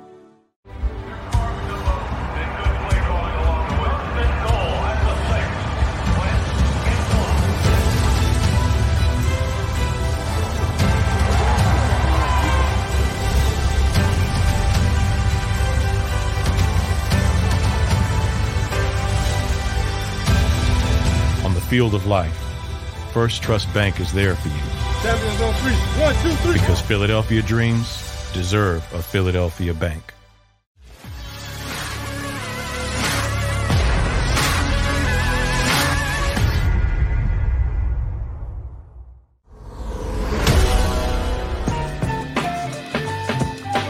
Oh, yes. We are back on the Jacob Media YouTube channel. Our thanks to Derek Gunn at The Real D Gunn on Twitter. You got to give him a follow. And don't forget about the post-game show coming up after each and every Eagles game. 2 hours long. Going to be right here on the Jacob Media YouTube channel with Derek Gunn and Mark Farzetta, Devin Caney, John McMullen, and maybe Lane Johnson. You notice he couldn't promise Lane Johnson. Right. But I'm sure Lane will appear on, if not all, I would say the majority of those shows. No question. A lot of respect, for D Gunn and what he means to this whole area, as far as being one of the best reporters to do it, you know what I mean? So, I think he will. Just out of respect. And, Lane's a pretty stand-up guy. Oh, yeah. You never know once they start losing, man. That's the thing. Because, you've been part of this too. And I've hosted player shows, multiple different times with different players. And it's all fun and games, until they go on a losing streak. Right. And then the player, not only does he not want to talk, he might not even want to show up. Right. Because usually it's done at some sort of, venue, like a restaurant, bar or something, where there's fan interaction. And they just don't want to be a part of it when they're, they've lost 3-4 straight games. Yeah. And then they get a sense that, all right, you start saying, well, where's our guy at? Yeah. Nobody's here right now, So, I mean, it's happened before. It happens a lot of the time. I can remember I was doing a show at Chicky and Pete's. Me and Ike, and we were down in South Philly, the one right near the stadium. Yeah. And we had Corey Clement. And Corey stopped showing up and he started losing. I'm like, yeah, yo, bro, I mean, you're too young to be trying to do this. You know what I'm saying? You got to come. You have to make sure you come. Right. Eventually, he got back to coming again, but win, lose, or draw, you're too young to do this. Now, if it's like Brandon or Fletcher, you can see that, but not when you're that young, Corey. Yeah, I did them. The first one I did was with Dawkins. And of course, he's stand-up dude, and he even got hurt. He hurt his neck that season, and he'd come in, he couldn't even move his neck at some point during the season. But he did all the shows, to his credit, and then B West, and that was a lot of fun. That was at a place in South Jersey, and he did them all. Then it was the Deshaun Jackson show, and we did it at a hotel bar near the airport, the A-Loft. Okay. Oh my goodness. And the deal was, I might have told you this story, but the deal is that he was really into playing Madden on, Xbox or whatever. So, and he fancied himself to be pretty good at it. So they made the whole part of the production is that he'd show up there either early or he'd stay after the show. Either way, he'd play a random fan in Madden, for, half hour, whatever the game takes. And he showed up for the first couple early and played the game of Madden until like week 3. One of the fans beat him. And after he lost to the fan in Madden, he didn't want to play the Madden thing anymore. So that was out, right? That's off the table, So, and then he'd start showing up late, and it was just this thing one after another. And then they started to lose, and then he just didn't want to say anything. I mean, those shows can be dicey. Oh, no question. Really, no question. It got to a point that at the time I wasn't contracted to go to these games. I mean, go to these Monday player shows. Mm-hmm. It got to a point that it was Ike interviewing me like I was the player. Right. Because the player's not saying anything. Yeah. Oh, I'm with you. Now, we talked about the schedule. Somewhere D-Gun found somebody that ranks the schedules, and said that the Eagles have the easiest schedule, the 32nd. So that was, the first would be the toughest, 32nd would be the easiest schedule. And it's kind of interesting because they're obviously basing a lot of that on last year's San Francisco 49ers, which were ravaged by injury. Okay. Right. Yep. A healthy Niner team with steady quarterback play is a really tough game. Now they get them at home week 2, but that's a really tough game. Then they go to Dallas, and this is all about, they had better win in Atlanta week 1. Yes. Because Niners at home is no bargain. Going on the road to Dallas, we all know how tough that can be. Then they get the Chiefs at home. So that first month could be really brutal if they don't win that Atlanta game. It could be a long beginning of the season, put it like that. Then at Carolina, I don't know what Carolina is. That's a winnable game. Yep. The Buccaneers at home, Tom Brady coming in with that defending Super Bowl championship team at the Raiders. I mean, it's a road trip. I know the Raiders aren't anything great. At the Lions stink. Chargers at home. The benefit there is they get that West Coast team coming east, but the Chargers are a talented group with a good quarterback. Right. At Denver, not an easy place to play. Denver's got a pretty good defense. If they get any kind of steady quarterback play and Teddy B doesn't turn the ball over, that's a tough game, right? The Saints at home. Saints aren't what they used to be. Questions that whether they can get really good solid quarterbacking week to week with Jameis Winston. And then you start your division at the Giants. Those games are always tough. Yep. At the Jets, that should be very winnable. Washington football team and their defense at home. At the Giants at home. At Washington football team in Dallas. Can you sit here and say that the Eagles are a better than 3-3 in the division? There lies the problem, because when I looked at the schedule to begin with, I'm thinking of the Eagles team that I saw the 2 or 3 years ago. Mm-hmm. And looking at the opponents that they're playing 2 or 3 years ago, like there was no question that if I looked at this schedule, especially, right after the Super Bowl, or 2 years after the Super Bowl, I'm saying that they could easily, that's like 5 games at the end of the season that they would win. Mm-hmm. You know what I'm saying? The Jets, Giants, Washington, like, oh yeah, it'll be a battle with Dallas. Then they'll go up and say, oh, we'll definitely beat the Lions. We'll beat the Chargers. We'll definitely beat the Raiders. Yeah, I can't say that. I can't say it now. No, I can't. They get teams in transition too. The Jets with a new staff, new quarterback. Like the Lions, Panthers, new staff, new quarterback. Yeah, the Panthers, new quarterback. I mean, a young staff. So there's a lot of question mark. The Falcons, new coaching staff, veteran quarterback. But so that this happens in the league every year. You get so much turnover and coaching changes is always like pretty much 5, 6, 7 every year, right? Exactly. Yeah. So there's some gimmies in there, but it looks like the Eagles are now the team that's going to be given the most. You know what I mean? Mm-hmm. Yeah. Right, because I'm sure some of these other teams and these fan bases are saying, "Oh man, that game at the Eagles, that's a win." Right. Yeah, you know what I'm saying? Like the Chargers fans. Oh man, we can beat Philly on the road. They're no good. Right. Yeah. We're gonna beat Philly. Right. The 49ers aren't gonna practice hard for the Eagles. Right. Tampa Bay is gonna be like, that'll be we'll rest our starters. Right. All right, now we got John DeCarlo coming on at the bottom of the hour. Talk a little college football. The Temple game's been postponed, but they'll still play it on Saturday. We still don't know if there's been a time put on that game. We'll find out from John and more stuff. But I hinted a little bit at the Phillies, and you have a baseball cap on because you're from baseball heaven originally, St. Louis, and you're repping your Cardinals. But the Phillies, of course, didn't play last night due to the rain.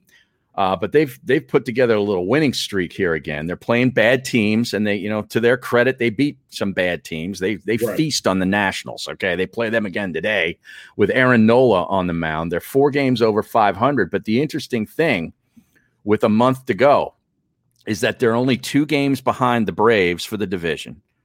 Mm-hmm. But we were only looking at the division for the majority of the second half of the season. But now, thanks to the Padres and the Reds playing poorly down the stretch here, they are now back in the wild card hunt.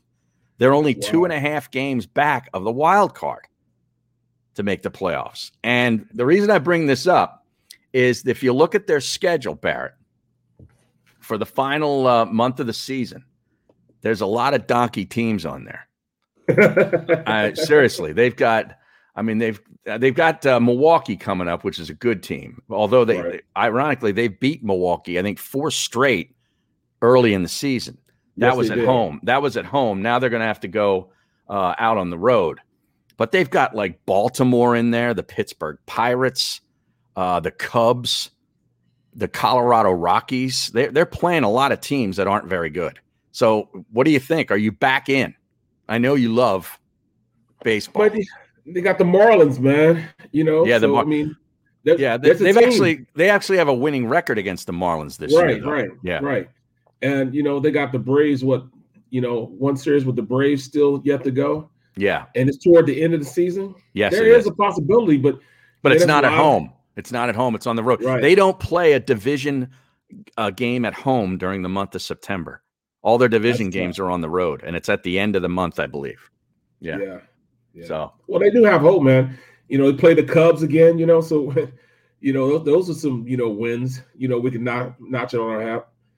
I could see this team just hanging around, giving us enough hope, and then saying just as we're right there, they fall apart the last week. Right. But the thing is, I can't buy in because all I do is see them feast on the bad teams. Whenever they play really good teams, they go back to being the Phillies. Now they're scoring runs now. They're starting to hit the ball, but what kind of pitching are they facing? Right. You know what I mean? Zach Wheeler, he has to go back to, playing like he was playing, 2 weeks ago. Right. We got to have him back. If we can get, JT hitting the way he was, if he gets healthy again, I look at the roster and I see some great possibilities in there, but I just don't see a consistent guy out there that's going to hit the ball consistently all the time. Harper's, doing all he can. Well, he does. He hits well against the Nationals anyways. Right. He always goes home and hit, and he lays it on them all the time. But, Bryce he's definitely trying. If he can get somebody else, I heard the Skip wanted to, maybe put JT and, put him out there first, play him at the number 1 spot, just to get things going, keep the backs going. Yeah, because their leadoff position has not been good not been good at all. They're not setting the table. That's why Harper has so few RBIs. Exactly. Yeah. So what if you do put him at the leadoff hitter? Put him in number 1. He could jumpstart things a little bit, get some guys on base, and maybe we do get going to where we're supposed to go. Right. I don't know, man. We'll see. Yeah, because I mean, Nationals today, then the Marlins, like you mentioned, then at Milwaukee for 3, Colorado at home for 4, the Cubs, who are lousy, for 3. Then they go on the road to the Mets, who are playing poorly. Did you see what happened again to the Mets? They've had a really bad week. Not only are they not playing good baseball, for the last month or so. They turned on their fans earlier. The guys starting to, give the fans thumbs down when they cheer, when they do something good. Right. It's just lunacy. But they're I think he's an interim general manager. Got pulled over for DUI this week, coming home from a party that was at the owner's house.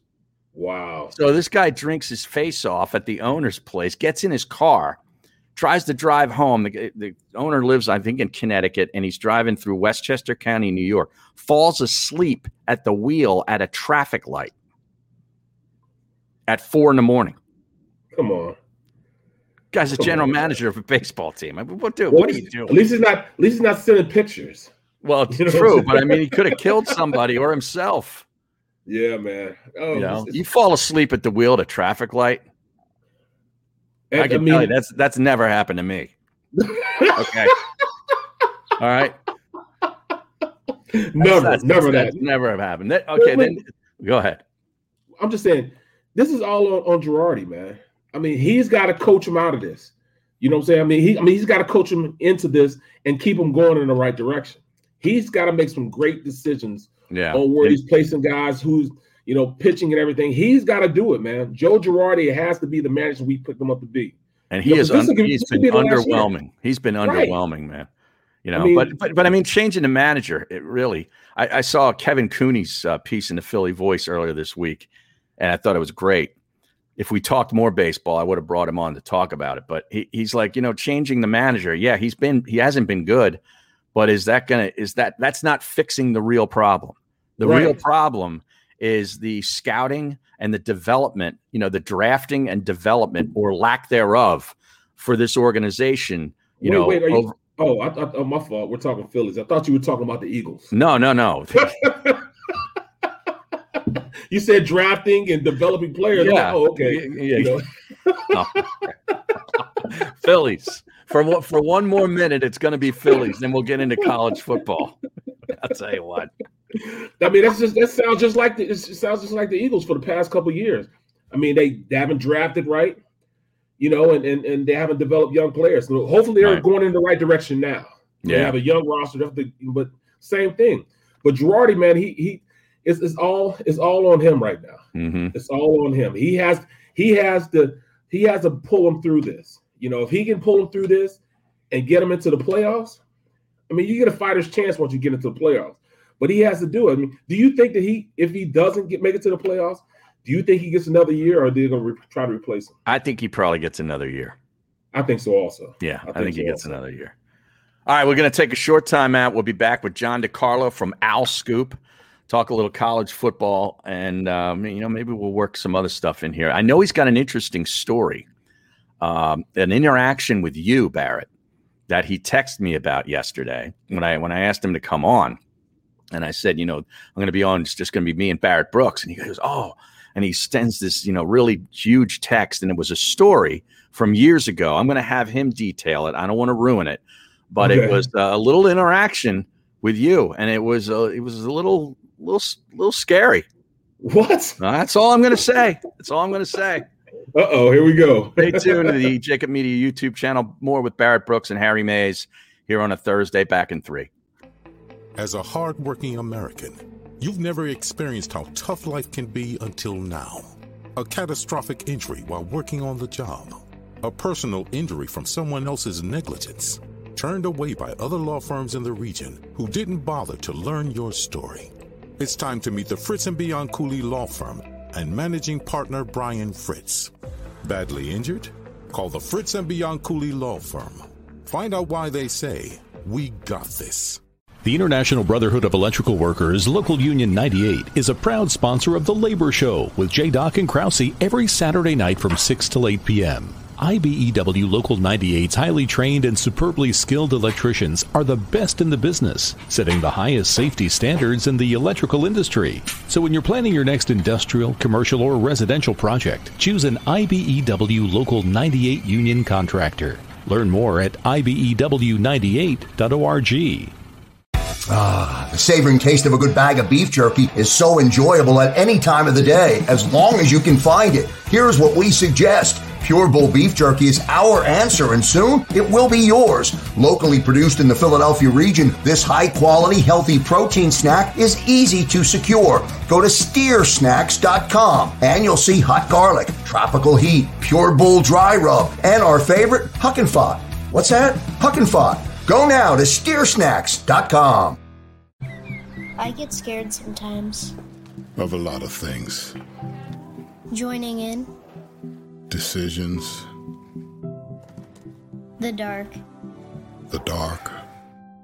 But I once heard someone say, But as I always say, it's okay to be afraid. as long as you face the fear.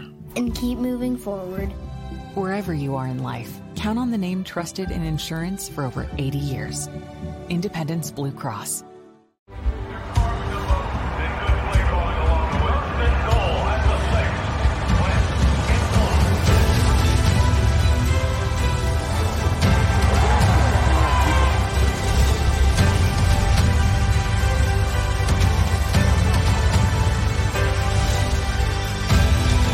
On the field of life, First Trust Bank is there for you.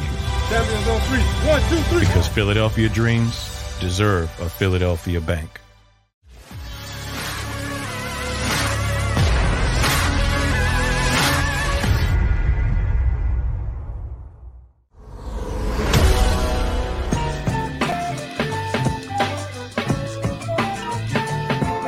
All right, we're back on the YouTube channel, Jacob Media YouTube channel. Got to subscribe and smash that like button. You know, I noticed yesterday we had Dave Zangaro on from NBC Sports Philly, and then we had Matt Mullen on from Philly Voice, and Zangaro was talking Eagles, and Mullen was talking Sixers. And I looked at the amount of views that each guy got, and no disrespect to anybody, but it's just the content that people really want to digest more so right now and all the time. But I mean, even with this Ben Simmons stuff going, people would rather sit here and just, rehash Eagles stuff. That's all they want to hear. I mean, it's Eagles all around, man. Yeah. This city, man, they love their football, man. They love Eagles football, man. And, they're vested in it, man. And this is one of the most invested fan bases, and not just just watching them and consuming the Eagles, but also the studying they do. The fact that they go in and they research just as well as I do. They watch film just like I do. Yeah. So it's not like you just say whatever you want to say and not think you're going to be called on it. And that's the difference between other fan bases. Other fan bases, oh yeah, they made a big play. No, if I say that there was an MEB blitz, they will go back and verify it and see if it really was an MEB blitz that happened. They'll rewind the game. Oh, no question. They not only watch it once, they watch it yes. twice. Yes. I've had a fan, man, come to me and say, hey, man, on that play, you said this happened, but I didn't see that. I said, no. I said, this is what happened. And I told him exactly what happened, and bam, that's what it was. John, what's up, there man? He is. John DiCarlo joining us right now. Of course, the editor of the incredible website, owlscoop.com, for all your Temple sports needs. You got to subscribe to that, man. I've been a subscriber for, 15 years. I don't know what it's been since Sean Pastor, who started that website. I was always way back with him. And the old school days. Yeah, the old school days. And now John DiCarlo's doing a great job with Kyle Goss, and they got everything going, including the football and the basketball. And, of course, football, the game was postponed. John texted me this morning, the game's postponed, right? And I was unaware because I guess it had just come down maybe 20, 30 minutes before that. And I was like, no, you're kidding me. Now what am I going to do tonight at 6:30? And it's been moved to Saturday. Something else to watch. Well, I'm going to watch Ohio State, Minnesota at 8. Yeah. But I'm wondering on Saturday, before we start talking about this team and your interaction with Barrett, which we got to get to, is this game going to is it still going to be on the Big Ten Network, because there's this huge tilt scheduled for Saturday at noon between Fordham and Nebraska that I know the nation is waiting to watch. Yeah, I mean, as of now, I just saw a tweet. Rutgers tweeted out it's going to be at noon on the Big Ten Network. So, yeah, Nebraska. They're bumping Nebraska. Yeah, awesome. Nebraska can take a hike. Wow. Yeah. Well, that's good news. Okay, so Saturday at noon is the official time. Of course, there's massive flooding, going on in and around the Rutgers Stadium area. I understand they had a sellout, and there will be a sellout on Saturday now. Yeah, they've announced a sellout. So I mean, hopefully people can get to the game on Saturday. I'm the farthest thing from a meteorologist, but it looked like a mess up there, and just the access to the stadium looked like it's just not even an option. So. Yeah. I mean, I hope things are better by Saturday. You hear all sorts of crazy reports about rivers cresting, and we haven't seen the worst of that yet. So who knows? But yeah, hopefully things will be fine by Saturday. Is everything fine where you are? Yeah, I mean, I'm in Havertown. I mean, we got hit with rain, but nothing like what South Jersey experienced. Nothing like what that Glenside, Ambler area experience. So we're fortunate we didn't lose power or anything like that. I hope you guys are okay where you guys are. Oh yeah, I'm in South Jersey. Yeah. Well, Barrett's actually right now in Kansas City, but he has a home in South Jersey near where the tornado was. Right. It's okay, I'm Barrett? like 10 minutes from there. Yeah, we're cool. We were good, But I mean, it's right around the corner. It's 10 minutes from me. Camden was hit hard because they don't have any drainage to really send the water anywhere else. So I mean, it's like settling and spots in different areas on roads, so it's still pretty bad. Yeah, now Barrett does some assistant coaching work with Woodrow Wilson over in Camden, John, which Preston I know Brown. You know well. Yes, yeah. Preston. Good hire by Rod Carey in that player development role. I mean, the one downside right now is that they can't.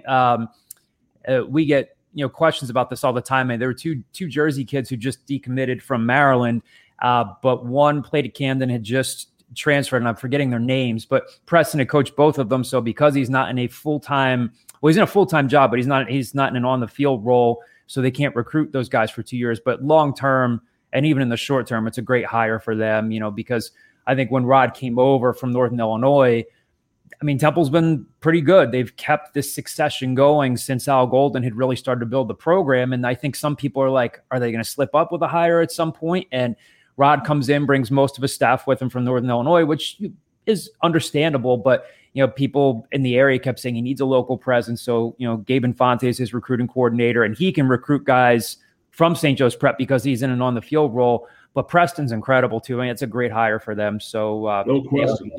Yeah. But Barrett was saying to me that if they would have played the game the night, a bunch of the Woodrow Wilson players were going to go up and watch the game as guests of the Rutgers program. Well, I mean, hey, they've got good players there. And I mean, that's why you bring in somebody like, and again, Preston can't recruit guys for 2 more years from his former school. So that eliminates any Woodrow Wilson guys from the 22 and 23 classes. But I mean, he's still an asset to have in South Jersey. Yeah.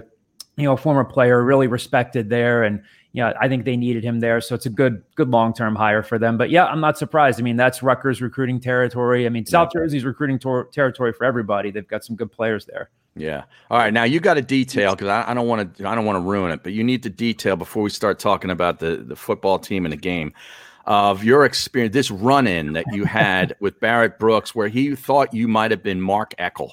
Yeah, I'm sure, Barrett, I'm sure you would never, ever remember this, because I'm sure there are a million other more important things that have happened in your life. So Harry texted me the other day, and it popped into my head. I had gone to Temple, graduated from Temple in 1998. I think my senior year, I interned at Eagles Digest for Dave Spadaro, who I'm sure interviewed a bunch of times. So then my following year out of college, I'm working for the Daily Journal, a paper in Vineland, New Jersey. It was part of the whole Gannett, New Jersey network. They had me covering everything, high school, college stuff, Eagles stuff. And so I'm covering the Eagles my first year out of college. And I think it was like midweek media availability down in the trenches of the vet. And I'm standing there, and I don't remember who I was waiting to interview. And I remember you coming out of the locker room. It's like I said, a Wednesday afternoon. And I look up, and you're looking at me, and you're like, where's Mark Eckel? Are you Mark Eckel? I was like, I'm not Mark Eckel. And you said to me, well, tell him I'm looking for him when you see him. So I was like, all right. I remember thinking like, wow. as a reporter, I mean, you've got to take it. Like, and had I been Mark Eckel, or if he came out and was like, are you John DeCarlo? And I had written, I can only assume that Mark wrote some sort of critical piece about the offensive line. And I tell, because I teach 2 classes at Temple now too. And I tell students like, hey, if you write something, you have to be prepared. If an athlete comes up to you, you have to be prepared to defend your work. But on that day, I was glad that I was not Mark Eckel. And I'm sitting there thinking like, I don't look like Mark Eckel. No. And I'm sure Mark is wherever Mark is right now. I'm not trying to disparage him, but like, yeah, I remember thinking like, I'm glad I'm not Mark Eckel, because I'm 5'11", 175 pounds, no matter how much I hit the weight room. But, I was like, well, he must have written something to tick off Barrett, something about the offensive line. I was okay. Wow. Hey, tell him I'm looking for him. I was like, okay, I will. Yep. Never saw him that day, but I was like, wow. Yeah. Now, Barrett, do you remember this at all? You know what? I actually do, and it wasn't anything bad actually. Oh, it wasn't. No, he has a radio show, and he was doing a radio show way out far, and he was supposed to have that Trenton station. I think he was on. Right.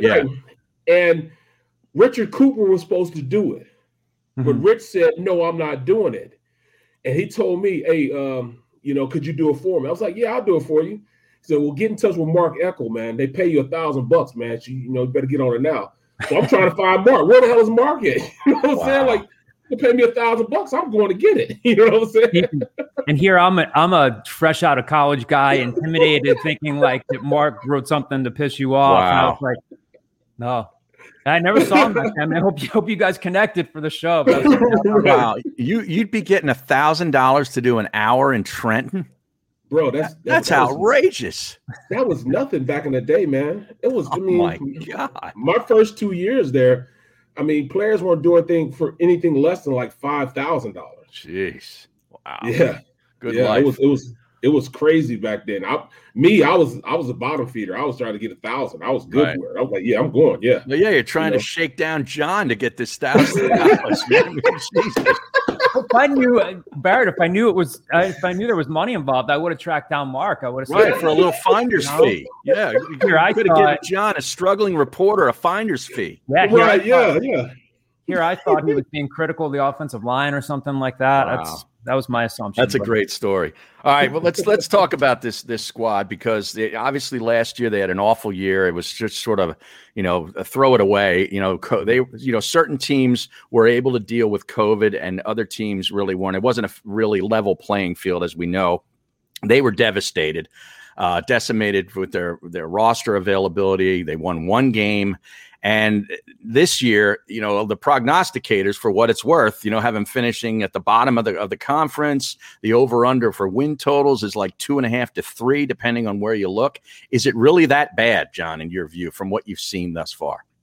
I don't think it's that bad. I think realistically, and Temple fans may not want to hear this, for whatever my predictions were, I think we've been saying this on our podcast, and whatever happens here. But I think they're like a 6-win team this year. I think that like the perfect storm of circumstances hit them, and not in a good way, where, starting in October last year, they had to delay to their season, and going into the season, they were healthy. And I thought they were going to be a pretty good team. But then once they started getting hit by COVID, it didn't stop. They had injuries. By the end of the year, they're, getting players contact traced right before they played ECU. They're on their 5th string quarterback. Yeah. Anthony Russo's out. So they finished 1-6. Rod Carey's dealing with the transfer portal more than, with all due respect to Al Golden, Steve Adazio, Jeff Collins, Matt Rule, those guys never had to deal with that. So I think you had a lot of guys who had been through a lot, and have been through, really 3 head coaches, if you count the 18 days that Manny Diaz was around and that craziness. Wow. And I think some of them were like, what, the hell with it. I'm going to see what my worth is somewhere else. We won one game. I don't really know these guys. And again, I'm painting with a broad brush here. I think everybody's situation was different, but so they lost some guys in the portal. And, I think that had they been able to stay healthier, I don't think they would have been a 1-win team. I don't think they're going to be a 1-win team this season. There are just so many question marks on both sides of the ball for me, too many for me to say, oh yeah, they're going to be a 9-10 win team and win this league. It's a great league to begin with, the one that sends a lot of guys to the NFL, and Temple sent a lot of guys to the NFL, but there are just too many question marks on both sides of the ball for me to say like they're going to be an elite team in the conference. Now, if some of the guys that they got in the portal really work out, if Dwan Mathis, the quarterback they got from Georgia, is as good as advertised, maybe he wins you a couple of games on his own, just in terms of what he can do with a real live arm and the escapability he has in the pocket. Maybe they'll be, better than we think. But yeah, I don't think they're a 1 or 2 win team, but it's not an easy schedule. And even starting with, this weekend now, Rutgers isn't the team that's going to win the Big Ten. But, they've got some pieces too. They've got a really good secondary with, I think, a couple of guys that have NFL futures. So Mathis is going to be facing a pretty good secondary to start off with. Their quarterback, Noah Vedril's not anything more than a game manager, but they've got some players on offense like Bo Melton, Isaiah Pacheco. So it's a tough opener to begin with. But I think if Temple goes 6-6 this year and gets to, pick a bowl game, whatever glorified exhibition it is, but you see signs of progress from some of their younger defensive backs, some of their younger running backs, some of, if Dwan Mathis looks really good, then I think you can say, okay, they have bounced back and they're heading in the right direction. If they go 2-10 this year, then some bigger questions need to be answered. And I think for the first time in a long time, and who thought we would have been saying that about Temple in the late 90s, early 2000s, but for the first time in a long time, if they do go 2-10, 3-9, maybe even 4-8, you're sitting around thinking, all right, this is it's a big season for them regardless, based on what they have to bounce back from. But a lot has to go right for them this year in terms of like making sure that they got the right pieces in the portal to compensate for what they lost. Yeah, I was wondering about that. Just looking at them going out and recruiting. There've been a lot of teams coming in cherry pick. Of course we're going to have Penn State. Penn State's going to come get the elite talent out of the Philadelphia area, the tri-state area.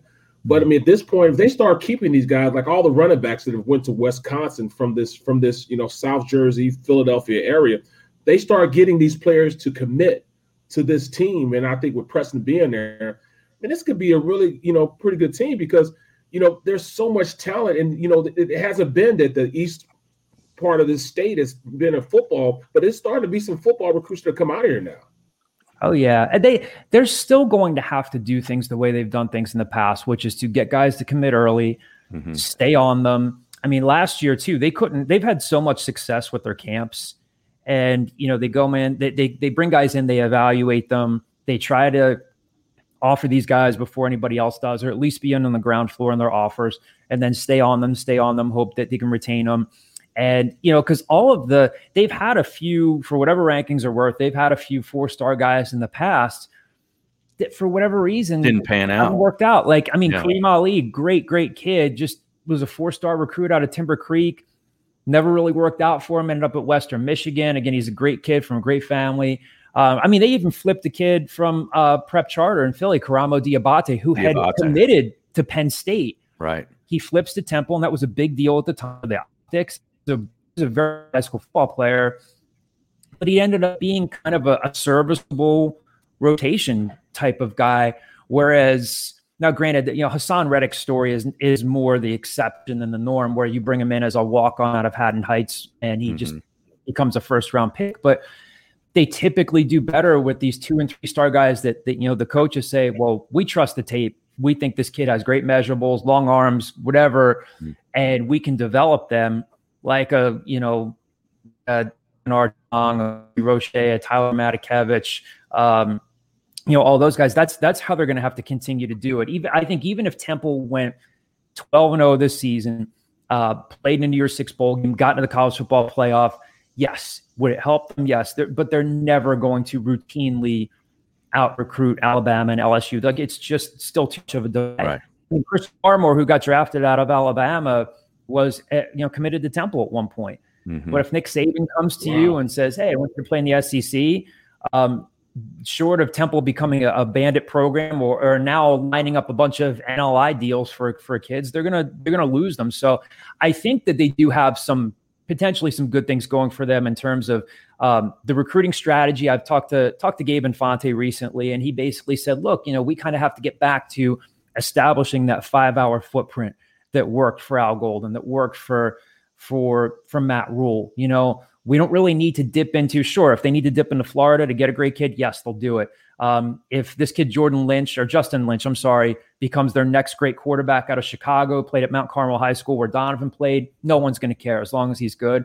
But he's like, we have to be good in our own backyard again, just like things worked in the past. And I think Rod Carey's not being offended by that. He's not saying, oh, no, I have to do it my way. We have to recruit out in the Midwest. But I mean, you're right, Barrett. There's so much talent within their backyard. They're going to be fighting Rutgers for it. They're going to be fighting really anybody for it. But, I think Preston will be a huge asset for them. But I think they're just still going to have to continue to do it the same way they have, which is just get guys into camps, trust the tape.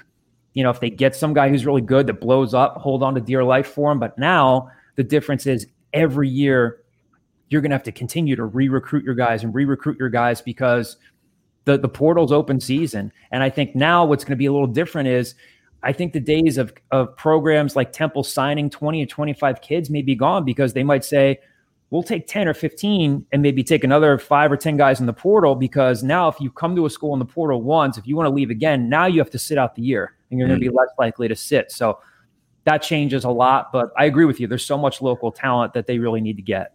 Yeah, the portal has really changed the whole dynamic for everybody. Some schools more than others. We're a couple more minutes with John DiCarlo, editor-in-chief of OwlScoop, owlscoop.com, for all your Temple information on the sports program. What would you say is their deepest or their best position group? Or maybe there's 2 position groups that the coaches are really excited about. I think right now, the offensive line, I think, for whatever it's worth, I think their offensive line, they have a group that has the 7th most starts in FBS. Do they have any, elite guys that are first or second day picks in the draft? Not really, I don't think, but they have stability there. CJ Perez was a Northern Illinois transfer at center. They're pretty solid on the line at left guard, Joseph Hooper, at right guard, Adam Klein, left tackle, Isaac Moore's back, right tackle, Michael Neese, who was a Dayton transfer. They even like a true freshman at left tackle as a backup from the DC area, Jim Tu Obadegwu. They like their offensive line depth.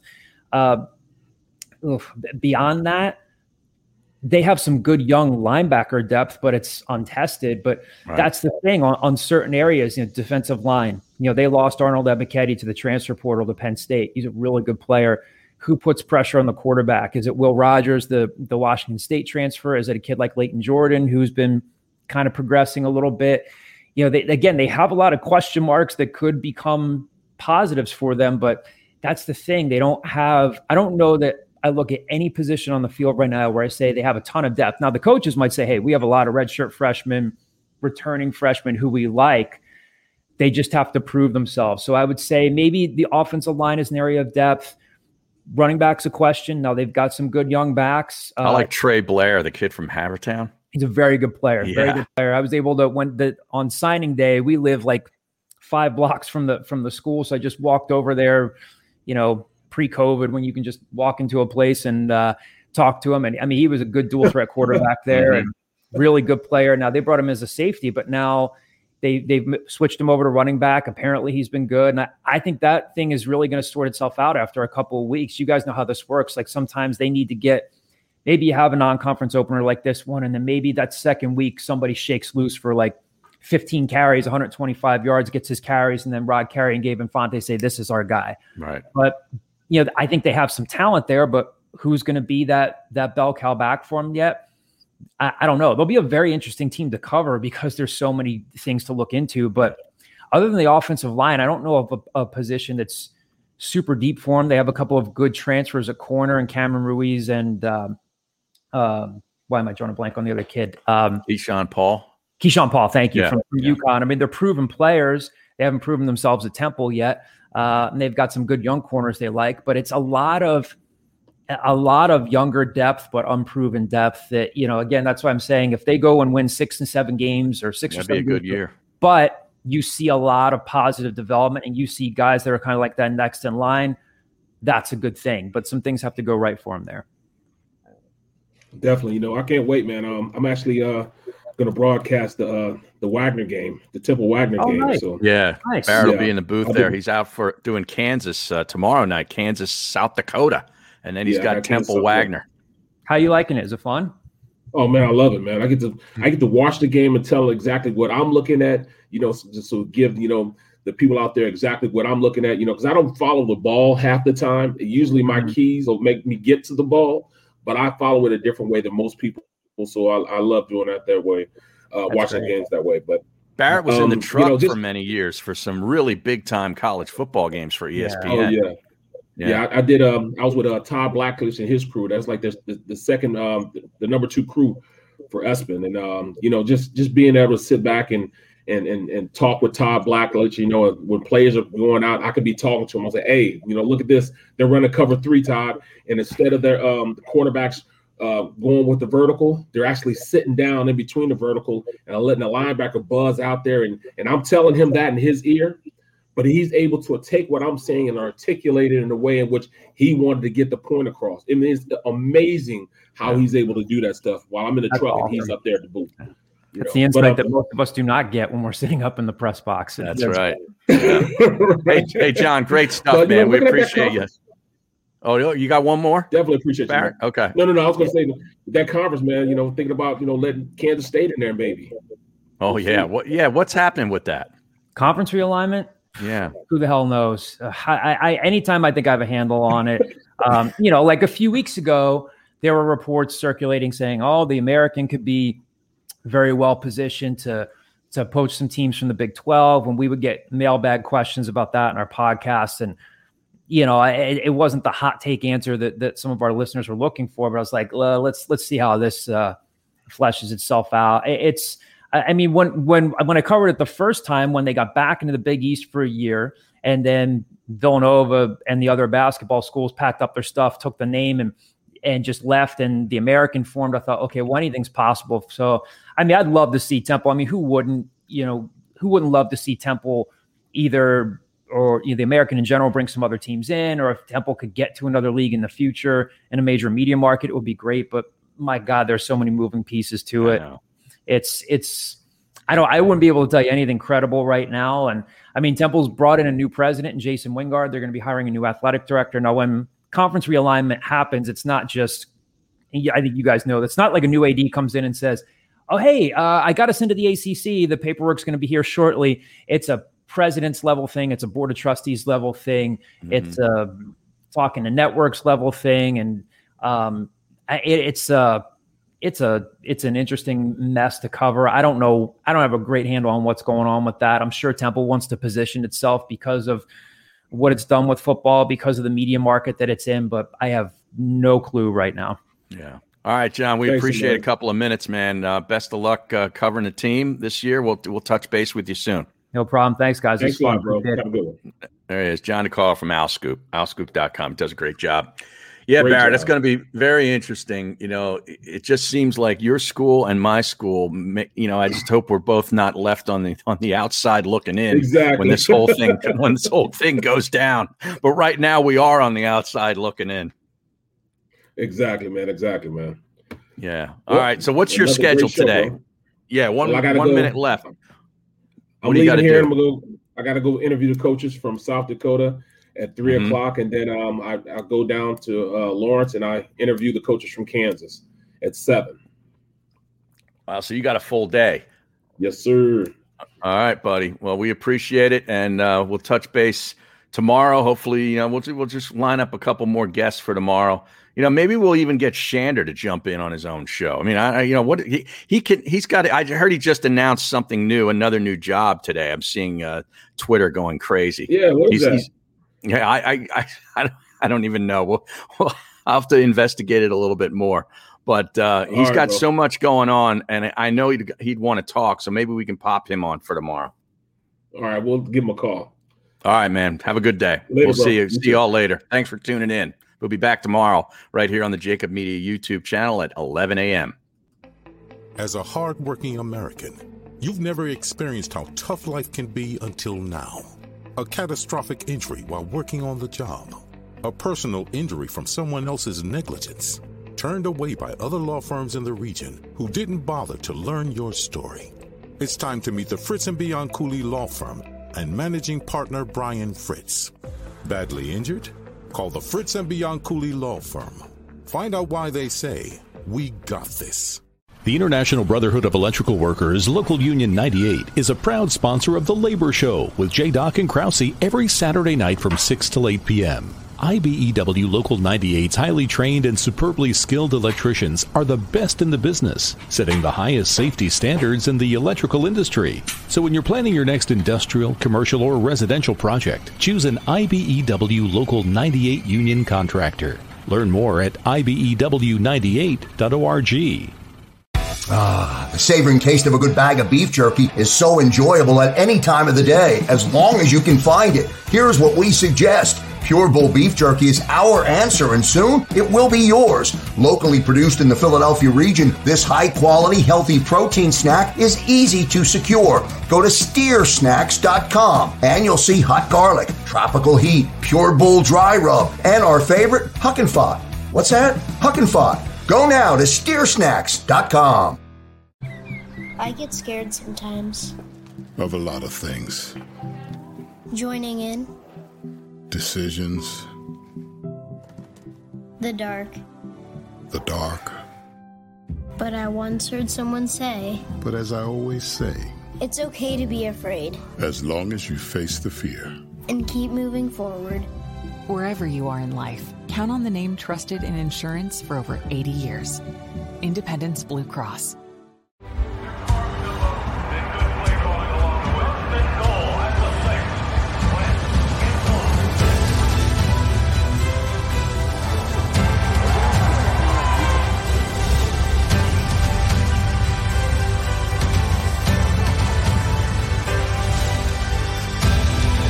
On the field of life, First Trust Bank is there for you. Champions on three. 1, 2, 3. Because Philadelphia dreams deserve a Philadelphia bank.